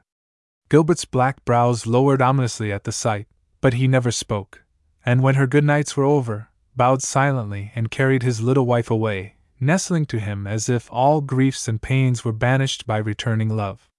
Poor little heart! She should have a smoother path to tread. Heaven grant she may hereafter, and this sudden penitence prove no sham. Manuel paused suddenly, for as if obeying an unconquerable impulse, Pauline laid a hand on either shoulder and searched his face with an expression which baffled his comprehension, though he bore it steadily till her eyes fell before his own, when he asked smilingly, Is the doubt destroyed, Carena? No, it is laid asleep. Then as he drew her nearer, as if to make his peace for his unknown offense, she turned her cheek away and left him silently. Did she fear to find baby's kiss upon his lips? Chapter 4. The work of weeks is soon recorded, and when another month was gone these were the changes it had wrought. The four so strangely bound together by ties of suffering and sin went on their way, to the world's eye, blessed with every gracious gift, but below the tranquil surface rolled that undercurrent whose mysterious tides ebb and flow in human hearts unfettered by race or rank or time. Gilbert was a good actor, but though he curbed his fitful temper, smoothed his mien, and sweetened his manner, his wife soon felt the vanity of hoping to recover that which never had been hers. Silently she accepted the fact, and, uttering no complaint, turned to others for the fostering warmth without which she could not live. Conscious of a hunger like her own, Manuel could offer her sincerest sympathy, and soon learned to find a troubled pleasure in the knowledge that she loved him and her husband knew it, for his life of the emotions was rapidly maturing the boy into the man, as the fierce ardors of his native skies quickened the growth of wondrous plants that blossom in a night. Mrs. Redmond, as young in character as in years, felt the attraction of a nature generous and sweet, and yielded to it as involuntarily as an unsupported vine yields to the wind that blows it to the strong arms of a tree, still unconscious that a warmer sentiment than gratitude made his companionship the sunshine of her life. Pauline saw this, and sometimes owned within herself that she had evoked spirits which she could not rule, but her purpose drove her on, and in it she found a charm more perilously potent than before. Gilbert watched the three with a smile darker than a frown, yet no reproach warned his wife of the danger which she did not see. No jealous demonstration roused Manuel to rebel against the oppression of a presence so distasteful to him. No rash act or word gave Pauline power to banish him, though the one desire of his soul became the discovery of the key to the inscrutable expression of her eyes as they followed the young pair, whose growing friendship left their mates alone. Slowly her manner softened toward him. Pity seemed to bridge across the gulf that lay between them, and in rare moments time appeared to have retraced its steps, leaving the tender woman of a year ago. Nourished by such unexpected hope, the early passion throve and strengthened until it became the mastering ambition of his life, and, only pausing to make assurance doubly sure, he waited the advent of the hour when he could put his fortune to the touch and win or lose it all. "Manuel, are you coming?" He was lying on the sward at Mrs. Redmond's feet, and waking from the reverie that held him, while his companions sang the love lay he was teaching her, he looked up to see his wife standing on the green slope before him. A black lace scarf lay over her blonde hair as Spanish women wear their veils. Below it the violet eyes shone clear, the cheek glowed with the color fresh winds had blown upon their paleness, the lips parted with a wistful smile, and a knot of bright-hued leaves upon her bosom made a mingling of snow and fire in the dress, whose white folds swept the grass. Against a background of hoary cliffs and somber pines, this figure stood out like a picture of blooming womanhood, but Manuel saw three blemishes upon it. Gilbert had sketched her with that shadowy veil upon her head. Gilbert had swung himself across a precipice to reach the scarlet nosegay for her breast. Gilbert stood beside her with her hand upon his arm. And troubled by the fear that often haunted him since Pauline's manner to himself had grown so shy and sad, Manuel leaned and looked, forgetful of reply, but Mrs. Redmond answered blithely, "He is coming, but with me. You are too grave for us, so go your ways, talking wisely of heaven and earth, while we come after, enjoying both as we gather lichens, chase the goats, and meet you at the waterfall. Now, senor, put away guitar and book, for I have learned my lesson, so help me with this unruly hair of mine and leave the Spanish for today." They looked a pair of lovers as Manuel held back the long locks blowing in the wind, while Baby tied her hat, still chanting the burthen of the tender song she had caught so soon. A voiceless sigh stirred the ruddy leaves on Pauline's bosom as she turned away, but Gilbert embodied it in words. "They are happier without us. Let us go." Neither spoke till they reached the appointed tryst. The others were not there, and waiting for them, Pauline sat on a mossy stone. Gilbert leaned against the granite boulder beside her, and both silently surveyed a scene that made the heart glow, the eye kindle with delight as it swept down from that airy height, across valleys dappled with shadow and dark with untrodden forests, up ranges of majestic mountains, through gap after gap, each hazier than the last, far out into that sea of blue which rolls around all the world. Behind them roared the waterfall, swollen with autumn rains and hurrying to pour itself into the rocky basin that lay boiling below, there to leave its legacy of shattered trees, then to dash itself into a deeper chasm, soon to be haunted by a tragic legend and go glittering away through forest, field, and intervale to join the river rolling slowly to the sea. Won by the beauty and the grandeur of the scene, Pauline forgot she was not alone, till turning, she suddenly became aware that while she scanned the face of nature her companion had been scanning hers. What he saw there she could not tell, but all restraint had vanished from his manner, all reticence from his speech, for with the old ardor in his eye, the old impetuosity in his voice, he said, leaning down as if to read her heart. "This is the moment I have waited for so long. For now you see what I see, that both have made a bitter blunder, and may yet repair it. Those children love each other. Let them love, youth mates them, fortune makes them equals, fate brings them together that we may be free. Accept this freedom as I do, and come out into the world with me to lead the life you were born to enjoy." With the first words he uttered, Pauline felt that the time had come, and in the drawing of a breath was ready for it, with every sense alert, every power under full control, every feature obedient to the art which had become a second nature. Gilbert had seized her hand, and she did not draw it back. The sudden advent of the instant which must end her work sent an unwonted color to her cheek, and she did avert it. The exultation which flashed into her eyes made it unsafe to meet his own, and they drooped before him as if in shame or fear. Her whole face woke and brightened with the excitement that stirred her blood. She did not seek to conceal it, but let him cheat himself with the belief that love touched it with such light and warmth, as she softly answered in a voice whose accents seemed to assure his hope. "You asked me to relinquish much. What do you offer in return, Gilbert, that I may not for a second time find love's labor lost?" It was a wily speech, though sweetly spoken, for it reminded him how much he had thrown away, how little now remained to give. But her mien inspired him, and nothing daunted, he replied more ardently than ever. "I can offer you a heart always faithful in truth though not in seeming, for I never loved that child. I would give years of happy life to undo that act and be again the man you trusted. I can offer you a name which shall yet be an honorable one, despite the stain an hour's madness cast upon it. You once taunted me with cowardice because I dared not face the world and conquer it.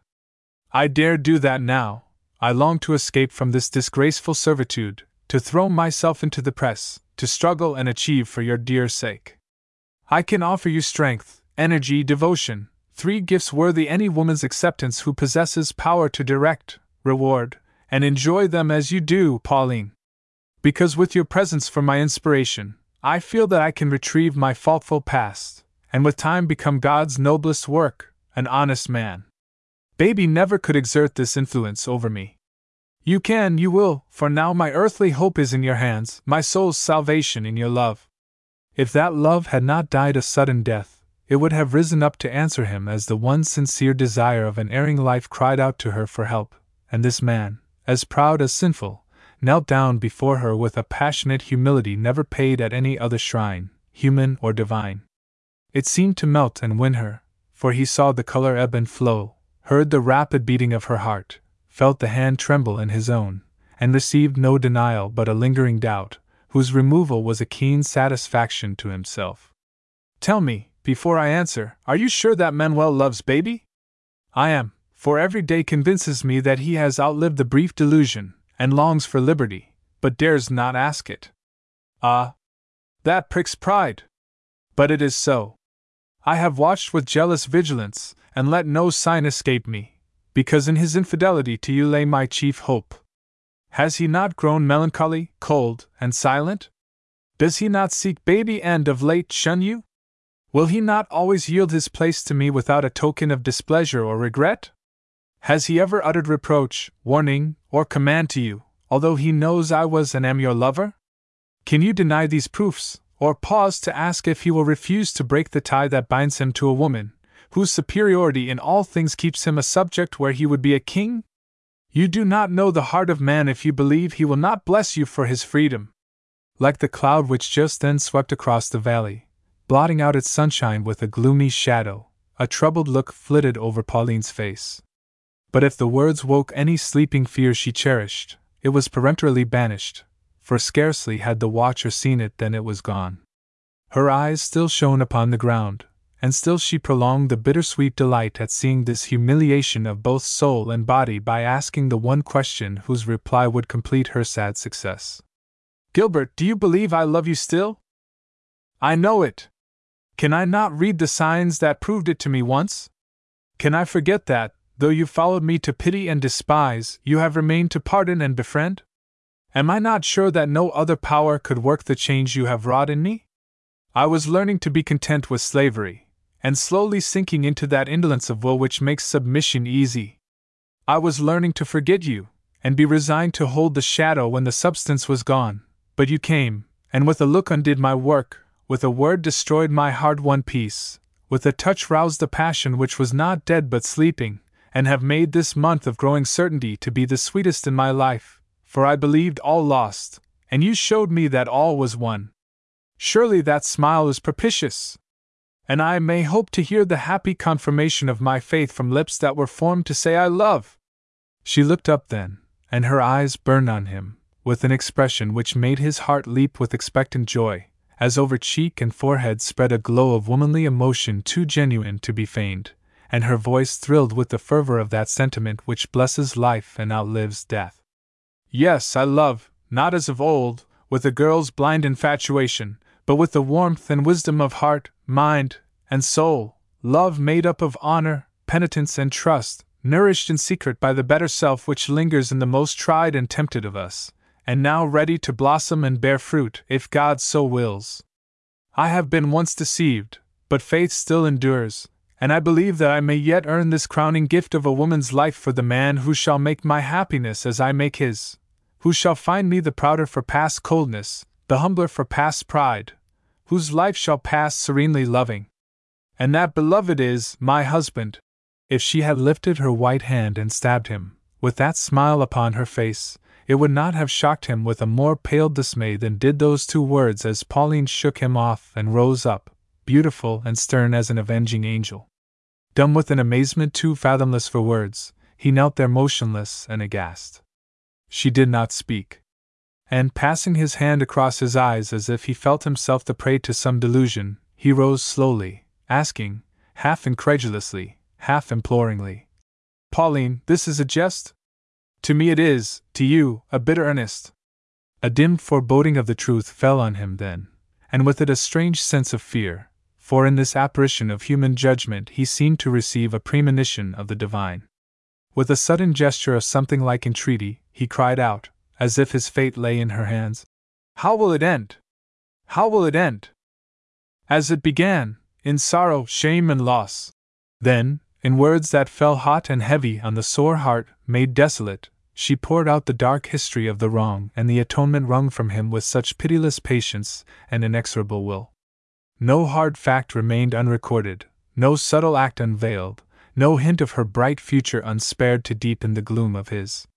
And when the final word of doom died upon the lips that should have awarded pardon, not punishment, Pauline tore away the last gift he had given, and dropping it to the rocky path, set her foot upon it, as if it were the scarlet badge of her subjection to the evil spirit which had haunted her so long, now cast out and crushed forever.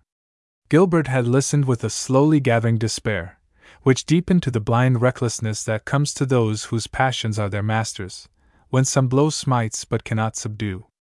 Paled to his very lips, with the still white wrath, so much more terrible to witness than the fiercest ebullition of the ire that flames and feeds like a sudden fire, he waited till she ended, then used the one retaliation she had left him.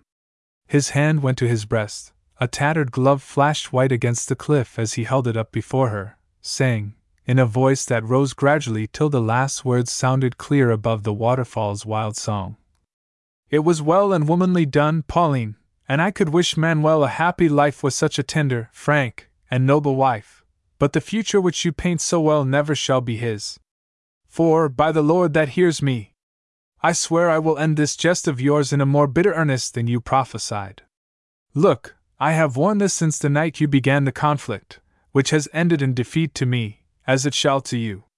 I do not war with women, but you shall have one man's blood upon your soul, for I will goad that tame boy to rebellion by flinging this in his face and taunting him with a perfidy blacker than my own.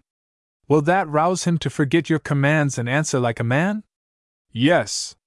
The word rang through the air sharp and short as a pistol shot. A slender brown hand wrenched the glove away, and Manuel came between them. Wild with fear, Mrs. Redmond clung to him.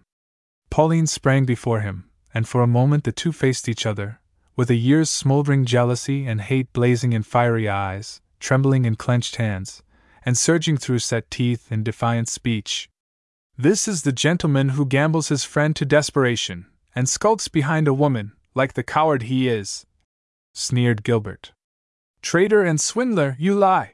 shouted Manuel, and flinging his wife behind him, he sent the glove, with a stinging blow, full in his opponent's face.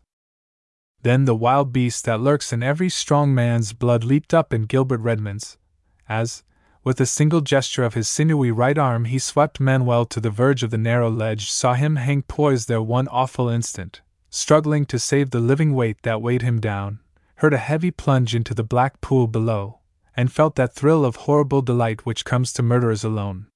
So swift and sure had been the act, it left no time for help. A rush, a plunge, a pause, and then two figures stood where four had been, a man and woman staring dumbly at each other, appalled at the dread silence that made high noon more ghostly than the deepest night. And with that moment of impotent horror, remorse, and woe, Pauline's long punishment began.